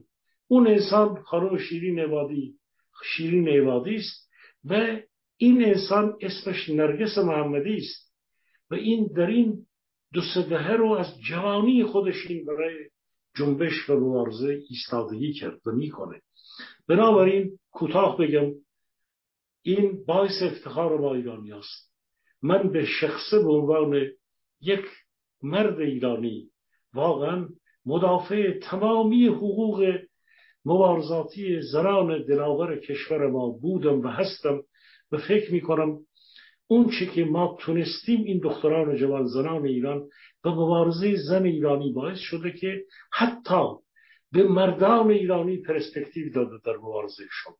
یعنی مادر، رودابه، تهمینه، گردآفرید یک بار دیگر این یلگی، این پهلوانی ما از تاریخ ما، این فرهنگ سیمرغی ما دوباره اومد و در این اوج شرایط سرکوب این جنایتکاران اهریمن یک بار دیگر به کمک ایران شتافت و ما امروز افتخار باید بکنیم یک زن مبارز این جایزه رو برد. حالا مسائل دیگری وجود داره که ما میتونیم روی اون صحبت بکنیم و بگیم چگونه میبینیم تازه در جناح‌های گوناگون بسیاری از مبارزان گوناگون دموکراسی خواه، آزادی خواه، مشروط خواه، نمیدونم بعضیا این کلمه اتنیک رو به کار میبرند که من اصلا موافقش نیستم. از اون کلماتی است که به هیچ وجه من نمیتونم بفهمم.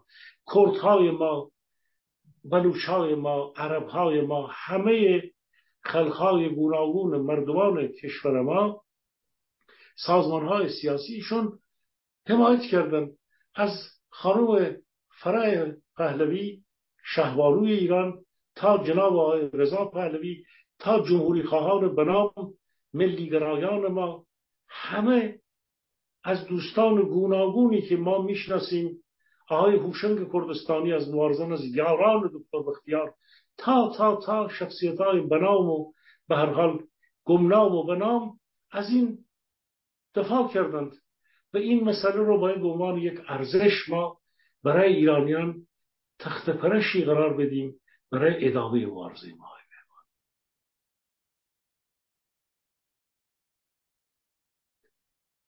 اجازه بدید من چند جنبه دیگر رو هم به همین اضافه کنم. همین بفهم میخواستم بپرسم. یک گرایشی وجود داره که اومدن، خب ببینید من چون یک نوشته کوتاهی در مورد آقای تقی رحمانی در فضای علنی انتشار دادم و در این موردم از من در جایی پرسش شده.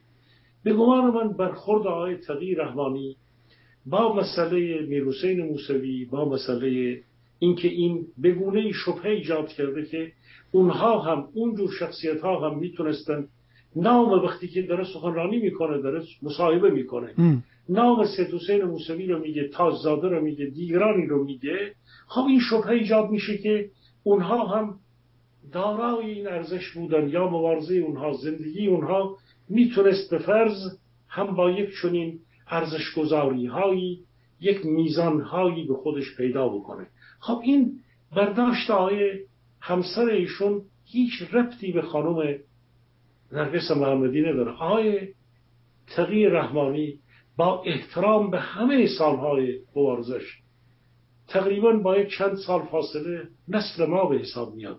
انسان مبارزی است، انسان شریفی است، ولی در یک جایی زندانی دو تا رژیم شاه و شیخ دیگه. فکر میکنم شاه نبوده، شیخ بوده بیشتر. من یادم نیست که زندانی شاه بوده باشه، اگر اشتباه نکرده باشم. همچنان آقای علیجانی هم که خب جوانتر از ایشون. نه علیجانی که نه، ولی ایشون. آره فکر کنم آقای تقی رحمانی هم من واقعا یادم نیست، اگه شما میدونید که خب درست بگید. همین بازداشت مجاهدین و اینا زندانی شده. باید خیلی جوان می بوده، چون به هر حال آقای تقی که من یادمه آقای تقی رحمانی همون باید متولد سال 38 اینا باشه، 38 تا 39 من دقیق یادم نیست، ولی خب به هر حال اگر هم زندانی دو رژیم هست خب تجربه های زیادی داره. 14 سال این مرد مبارز واقعا در زمان شاه، نه در زمان جمهوری اسلامی، این شکنجه رو تحمل کرد، مبارزه کرد با آقای صحابی، با گرایش‌های اسلامی دیگر و به هر حال یک مرد مبارزی است، ولی عقاید یک انسان به زندانش ربطی پیدا نمی‌کنه. آقای بهبانی ببینید آدم میتونه سالیان طولانی زندان بکشه، ولی همچنان در یک نقطه‌ای در زمان این گرایش‌های گوناگون فدایان اسلام و مؤتلف و اینا همه زندانی بودن. اسدالله لاجوردی یه زمانی زندانی زمان شاه بود، ولی به جلاد تاریخ ایران تبدیل شد. من هیچ مقایسه‌ای نمی‌کنم. آقای تقی رحمانی یک مبارز، یک مرد شریفی است، ولی در یک نقطه‌ای در تاریخ یخ زده افکارشون. ایشون باید امروز اگر عضو یک سازمانی بودند که همسر ایشون مادر بچه‌های ایشون خانم نرگس محمدی امروز از خیلی از مرزها عبور کرده. او از سکولاریسم حرف میزنه، او از عبور از رژیم جمهوری اسلامی حرف میزنه، از لابیگری هایی که ملی مذهبی ها که امروز نام ملی مدنی ها را به خودشون گذاشتن ایشون گذر کرده. امیدوارم که دیگه نتونه شبهه های دیگری همین دوستان ایشون به مبارزه این زن مبارز وارد بکنن. من فکر میکنم که ایران و ما آگاهه. صحبت فرزند ایشون هم نشون میده که نسل جوان امروز کجاست. پسر ایشون آقای علی رحمانی یک مرد جوانی است، یک جوانی هست. حرف که زد شما میبینید همین چند روز پیش در یک مصاحبه‌ای صحبتایی که میکنه میبینید که بوی حرفاش بوی جوانان ایرانه، جنبش زن زندگی آزادی ایرانه. ولی آقای تقی رحمانی، آقای بهبانی در یک جایی در زمان یخ زده. ایشون هنوز که هنوزه متاسفانه حرفای آقای علیجانی هم همینطوره. من واقعا انتظار داشتم دیگه باز هم آقای علیجانی در صحبتی که این روزها کرد میاد میگه که در سالهای پیش مردم چون میخواستن رژیم رو تغییر بدند و راه اصلاحات را انتخاب کردند و از 96 به بعد تغییر کردند، انتقادی چون مردم اشتباه کردند پس کار ما غلط نبوده. پشت این بگمان یعنی چی؟ ایشون میخواد پشت این جازه. اینترنتتون قطع شد. ایشون اینترنتتون قطعه. یه بار خاموش کنید روشن کنید تا اینکه تصویر درست بشه. مثل اینکه درست شد. درست الان بفرم. مصاحبه‌ای که الان دارید صدای منو؟ بله بفرم. صدا رو دارید. در مصاحبه‌ای که آقای علیجانی میکنه ارزیابی ایشون از مبارزه ملی مذهبی ها و از افرادی از اصلاح طلبان و همین استمرار طلبان و اینها فکر میکنم اینگونه صحبت میکنه، استدلال میکنه، ایشون تبیین میکنه که مردم ایران خواستند با اشکال گوناگون این رژیم رو تغییر بدن و چون این رو مردم انتخاب اینگونه راه میرفتن، رویکردهای اینگونه داشتن، پس ملی مذهبی ها در خطا نبودند و با همین استدلال اصلاح طلبان در خطا نبودند. این چطور صغرا کبراست، استقرا اصلا غلطه که این پایه کاملا. ببینید من متاسفم برای آقای علی جان. میگه در باز است، باز پرنده است، پس در پرنده است. اینطوری که نمیشه استدلال کرد که در باز است، باز یک پرنده، پس در باز است، پس در پرنده است. خب این پایه استدلال همینه، همین شکلی استدلال. من در مورد آقای علیجانی هم اشتباه کردم، حق به جانب شما بود. و ایشون متولد 38، اولین زندانش هم در سال 60 رفته.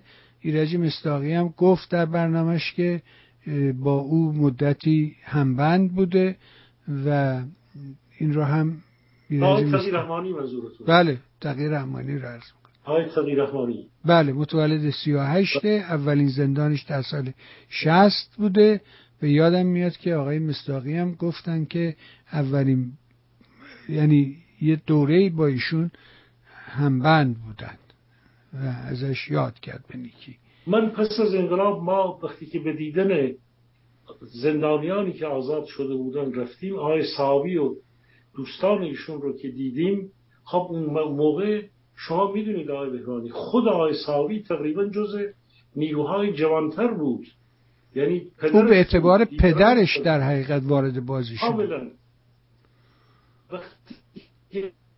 اینترنتتون یاری نمیکنه، نمیدونم چرا. دیدار میکردیم. متاسفم. میخوای یه بار خاموش روشن کنی؟ بله دستگاه رو خاموش روشن کنی آسان تره. اینطوری یا چند دقیقه رو به حال تحمل میکنیم، شما خاموش کنید، اساساً روشن کنید، مشکل رو برطرف کنید. آره این نوع استدلالا غلطه، یعنی ما رو به هیچ جا نمیبره. یعنی باید حواسمون جمع باشه، بدونیم که چطوری حرف بزنیم. یعنی چی؟ مردم نمیخواستن این رژیمو، پس ما کارمون درست بوده. شما که یعنی این گروه اصلاح طلبان در پی اصلاحن.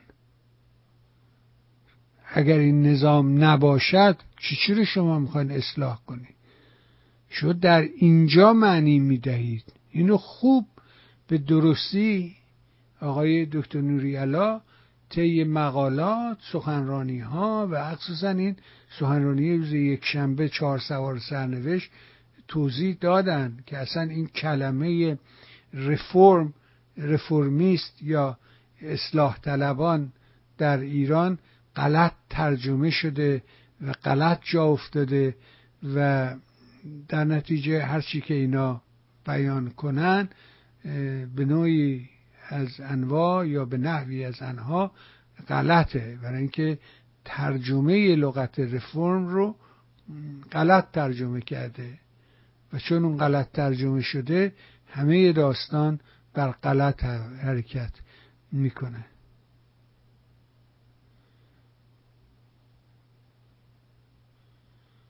بله آقای شمس الواعظین هم گفته تقابل ایران و اسرائیل جدی‌تر شده، در جنگ اخلاق وجود خارجی ندارد. چرا عزیز من؟ به همین دلیل کنوانسیون های مختلفی درست کردن در مورد جنگ و اینکه اصلا یه بخشی از سازمان ملل میدونی که سازمان ملل ریشه در پیش از جنگ جهانی دوم داره، در جنگ جهانی اول و اون اوضاع در حقیقت پایه‌گذاری شد. ایران، متفکرین ایرانی در بنیان نهادن سازمان ملل نقش اساسی داشتن، نقش عمده رو بازی کردن، ولی در پی جنگ جهانی دوم و تجربه‌ای که تو این زمینه حاصل شد کلی کنوانسیون درست کردن و در مورد اسرای جنگی، وضعیت اصلا جنگ چجوری بود. چرا عزیزم؟ چرا آقای شمس الواعظین میگه جنگ اخلاق، در جنگ اخلاق وجود خارجی ندارد؟ نه، مال آدمای بی اخلاقه، مال وحشی هاست، مال همین ترمیه که الان به کار میبره تحت عنوان وایلد دیول، شیطان یا اهریمن وحشی. در مورد این درسته، ولی در سایر موارد نه عزیز من. یخطو میگیرن، شما میبینی که یارو سرباز انگلیسیه رو آوردن کبابش میکنن که تو در افغانستان اینجور کردی اونجور کردی، فلان سرباز آمریکایی رو میارن به سلابه میکشن که تو در نمیدونم افغانستان، در عراق اینجور کردی اونجور کردی. یعنی چی اخلاق وجود نداره؟ وجود داره آقا. این برای شماست، برای شما که به دنبال اسلام ناب محمدی میگردی، یه موضوعی که مربوط به یه تفکر مدرن 1400 سال پیش بوده، امروز اون مدرن نیست، امروز اون کهنه است. نمیتونی جا بندازی به عنوان مدرن. مدرن هوش مصنوعیه، این مدرنه. آیت الله توی قم نشسته که مدرن نیستش که. آقا ببخشید بفرمایید ادامه بدید، میشنویم. میفرمودید که وقتی که زندانی‌ها آزاد میشدن آقای صحابی رو دیدید، همراه صحابی رفته بودید به دیدار زندانیان اگر اشتباه نکنم.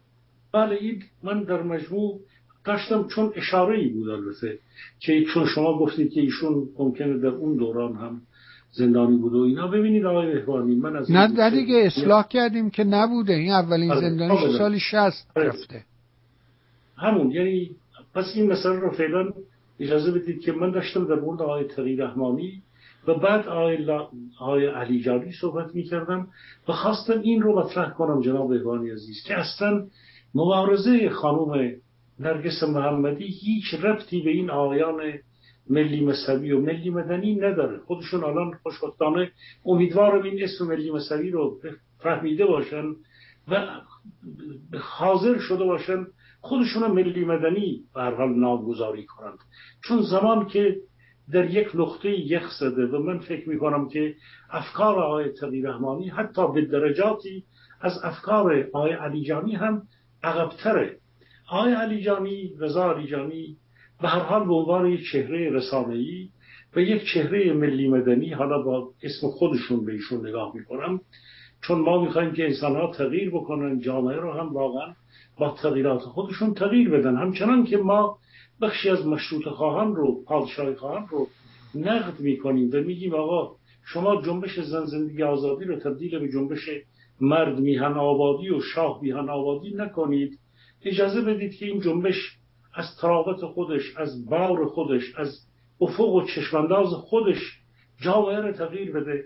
همچنان از این طرف به کسانی که هنوز به اصلاح، به نمیدونم تحول طلبی، به عدم گذر از جمهوری اسلامی، به گذشته با یک نگاه در واقع نوستالژیک که کارشون درست بوده توجیه گرانه نگاه میکنند، به اینها هشدار بدیم که آقا خمینی گرایی و موسوی گرایی و رفسنجانی گرایی و احمدی نژاد گرایی و خاتمی گرایی و اینها با این افکار تحول طلبی شما فرقی زیاد نمیکنه.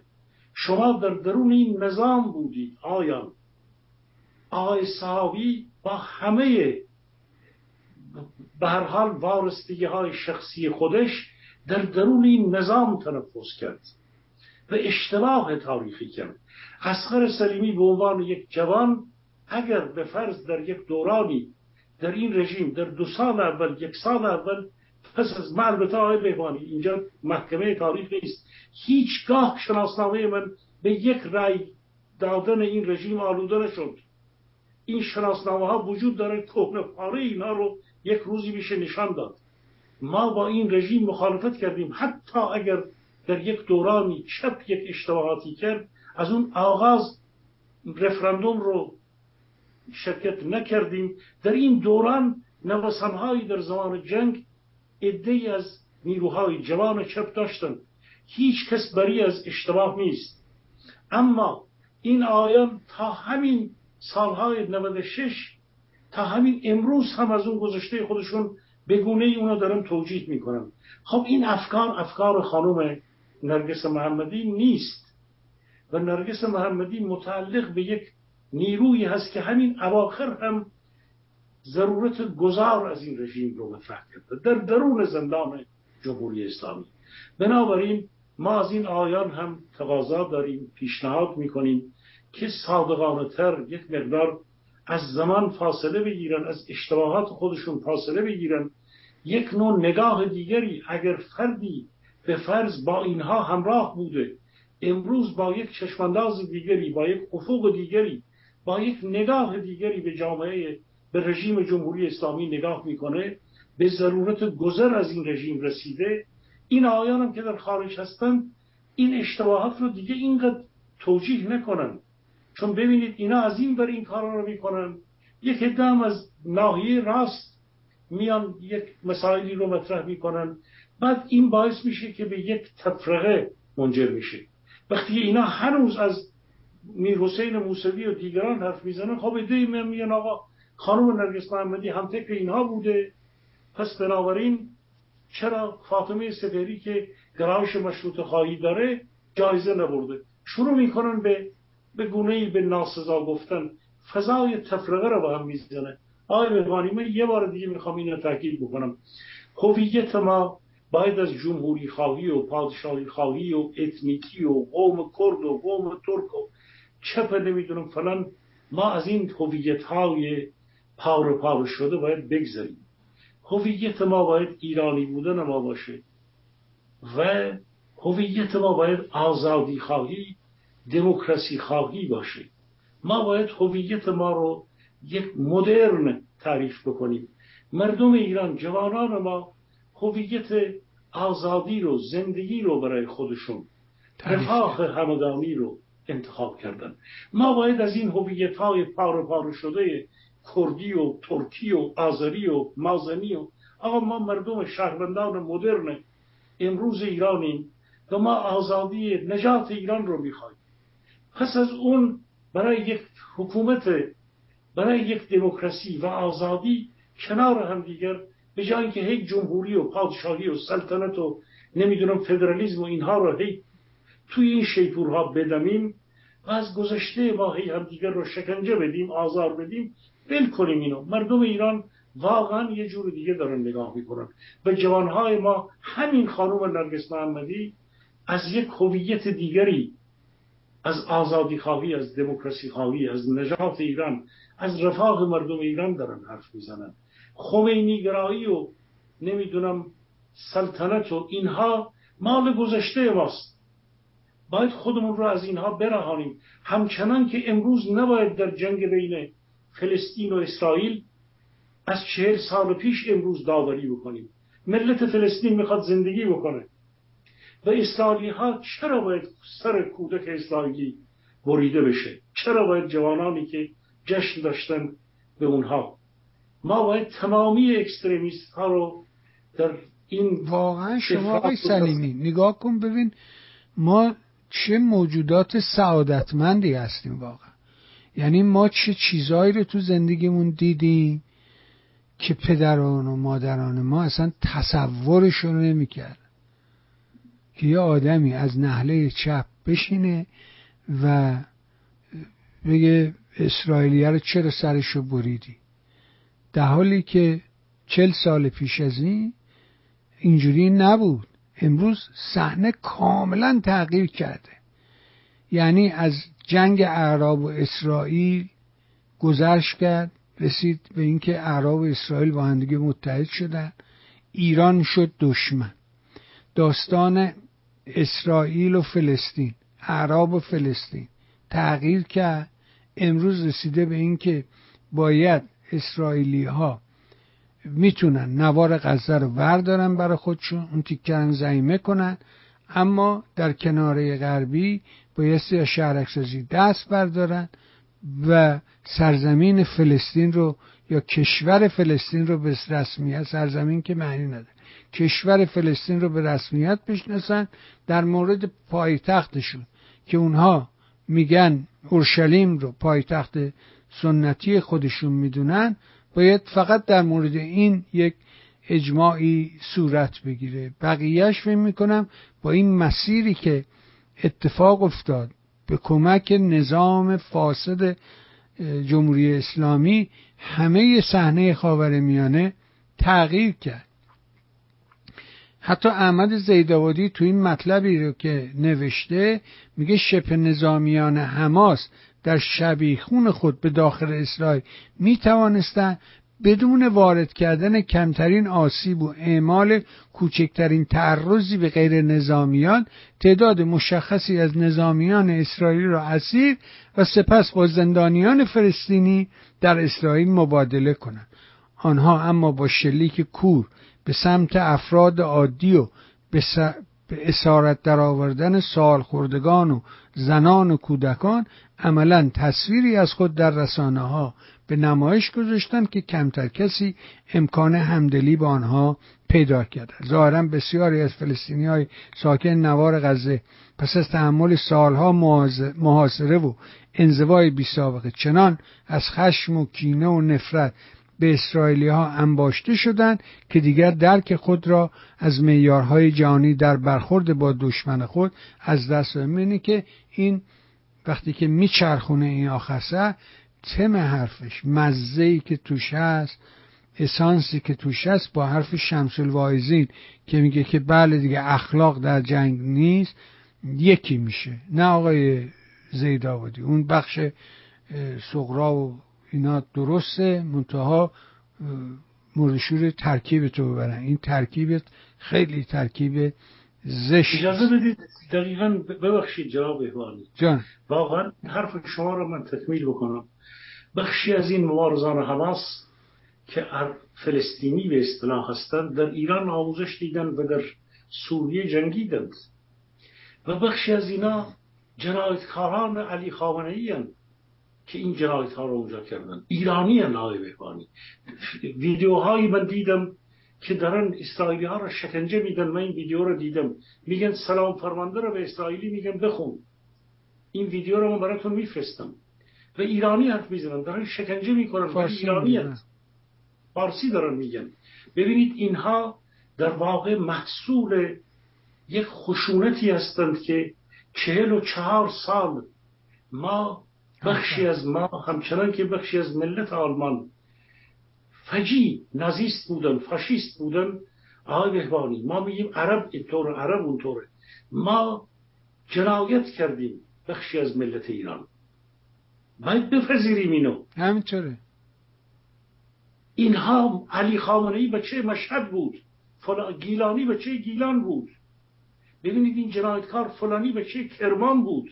آقای سلیمی، ما از درون خودمون بهیمیت رو، خشونت فوق‌العاده رو، کنسرو شده رو، کمپاکت رو به جهان صادر کردیم. امروز آلمانی ها که میشینن، نواده ها و فرزندان و نتیجه ها پدران و مادران خودشون رو نقد میکنند. ما باید چهره کریه بخشی از خود ملت ما رو 1400 سال نادانی، جهل، خشونت در خانواده، در محیط اجتماعی رو نقد بکنیم. اگر نکنیم نمیتونیم برهیم. آقای بهبانی نمیتونیم. ما خشونت کردیم علیه زنان ما، همه ما کردیم. اینه که باید محکوم بشه. مثلا نه به پادشاه مربوطه، نه به جمهوری خواه مربوطه، نه به کرد و نه به این که فلان اسم نمیدونم فرهنگ عربی. اینا همه گول زدن خودمونه. این ملت محصول تاریخیش بخشی از این خشونت رو ما به فلسطینی ها یاد دادیم، منتقل کردیم. به خودمون رو تغییر بدیم در بوته آزمایش. نگیم که اگر اله و فلان بود یه جور دیگر بود. چطور مردم سعودی یا همین امارات یا همین قطر 2,800,000 خودشون دارن بهترین زندگی رو میکنن. 300,000 نفر قطریان اصلا، حدود 2,000,000 نفر از هندوستان و جاهای دیگر اومدن تو قطر شدن جمعیت قطر. چطور اونها دارن با هم زندگی میکنند؟ بخش بزرگی هندو و عرب و کی. ما نمیتونستیم کشور 85 میلیونی ایران رو از خشونت دور نگه داریم؟ نه، این جنایتکاران به نام اسلام اومدن این خشونت رو صادر کردن به ملت فلسطین. محمود عباس دوروبری‌هاش این خشونت رو ندارند. بذارید به همدیگه، به قول شما زید آبادی نتیجه غلطی میگیره. نمیگه اینها به خاطر خشونت اسرائیل نبوده، اینها دانش آموزان و تربیت سدلی خامنه‌ای که در سوریه سر بریدند و امروز اومدن در فلسطین دارن سر میبرند. ما در این فاجعه مقصریم. محمد 1400 سال پیش جنگ کرد، خون ریخت، عمر بن عبدالود به دست علی کشته شد. امروز علی دیگری داره کشتار میکنه. اینه تاریخ ما. ولی به نام ملت ایران داره عرب میکشه، داره هندو میکشه، داره یهود میکشه، داره چی میکشه. ما باید تغییر از درون خودمون. ما اگر انتقاد میکنیم به برخی از نیروهای اصلاح طلب، به محمد خاتمی که این رانت بزرگ رو داره میخوره، کله چاق شده، باغ‌های پسته، نمیدونم شرکت‌های فلان، اینه دارن میخورن. حسن خمینی، این جنایتکاران. بعد یکی میان میگن این 5 نفر میخوان یه شورای میان روانه، میان رو درست کردند. این شورای میان رو حسن خمینی، ناطق نوری، حسن روحانی، محمد خاتمی با علی لاریجانی میتوانند مجلس جدیدی. آقایان هشدار میدیم به شما، ملی مدنی، ملی مذهبی، چپ نما فلان، بسیار مواظب باشید. تو دام این جنایتکاران یک بار دیگر 3 ماه 4 ماه دیگر در انتخابات مجلس بارها هشدار دادیم وارد دستگاه این جنایتکاران نشید.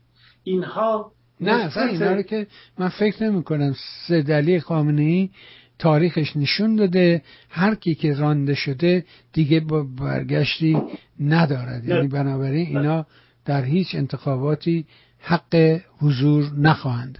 آقا بسیار ازت ممنونم، سپاسگزارم از همه فرصتی و فرجه‌ای که به ما میدی که بتونیم از تجربه و دانشت استفاده کنیم.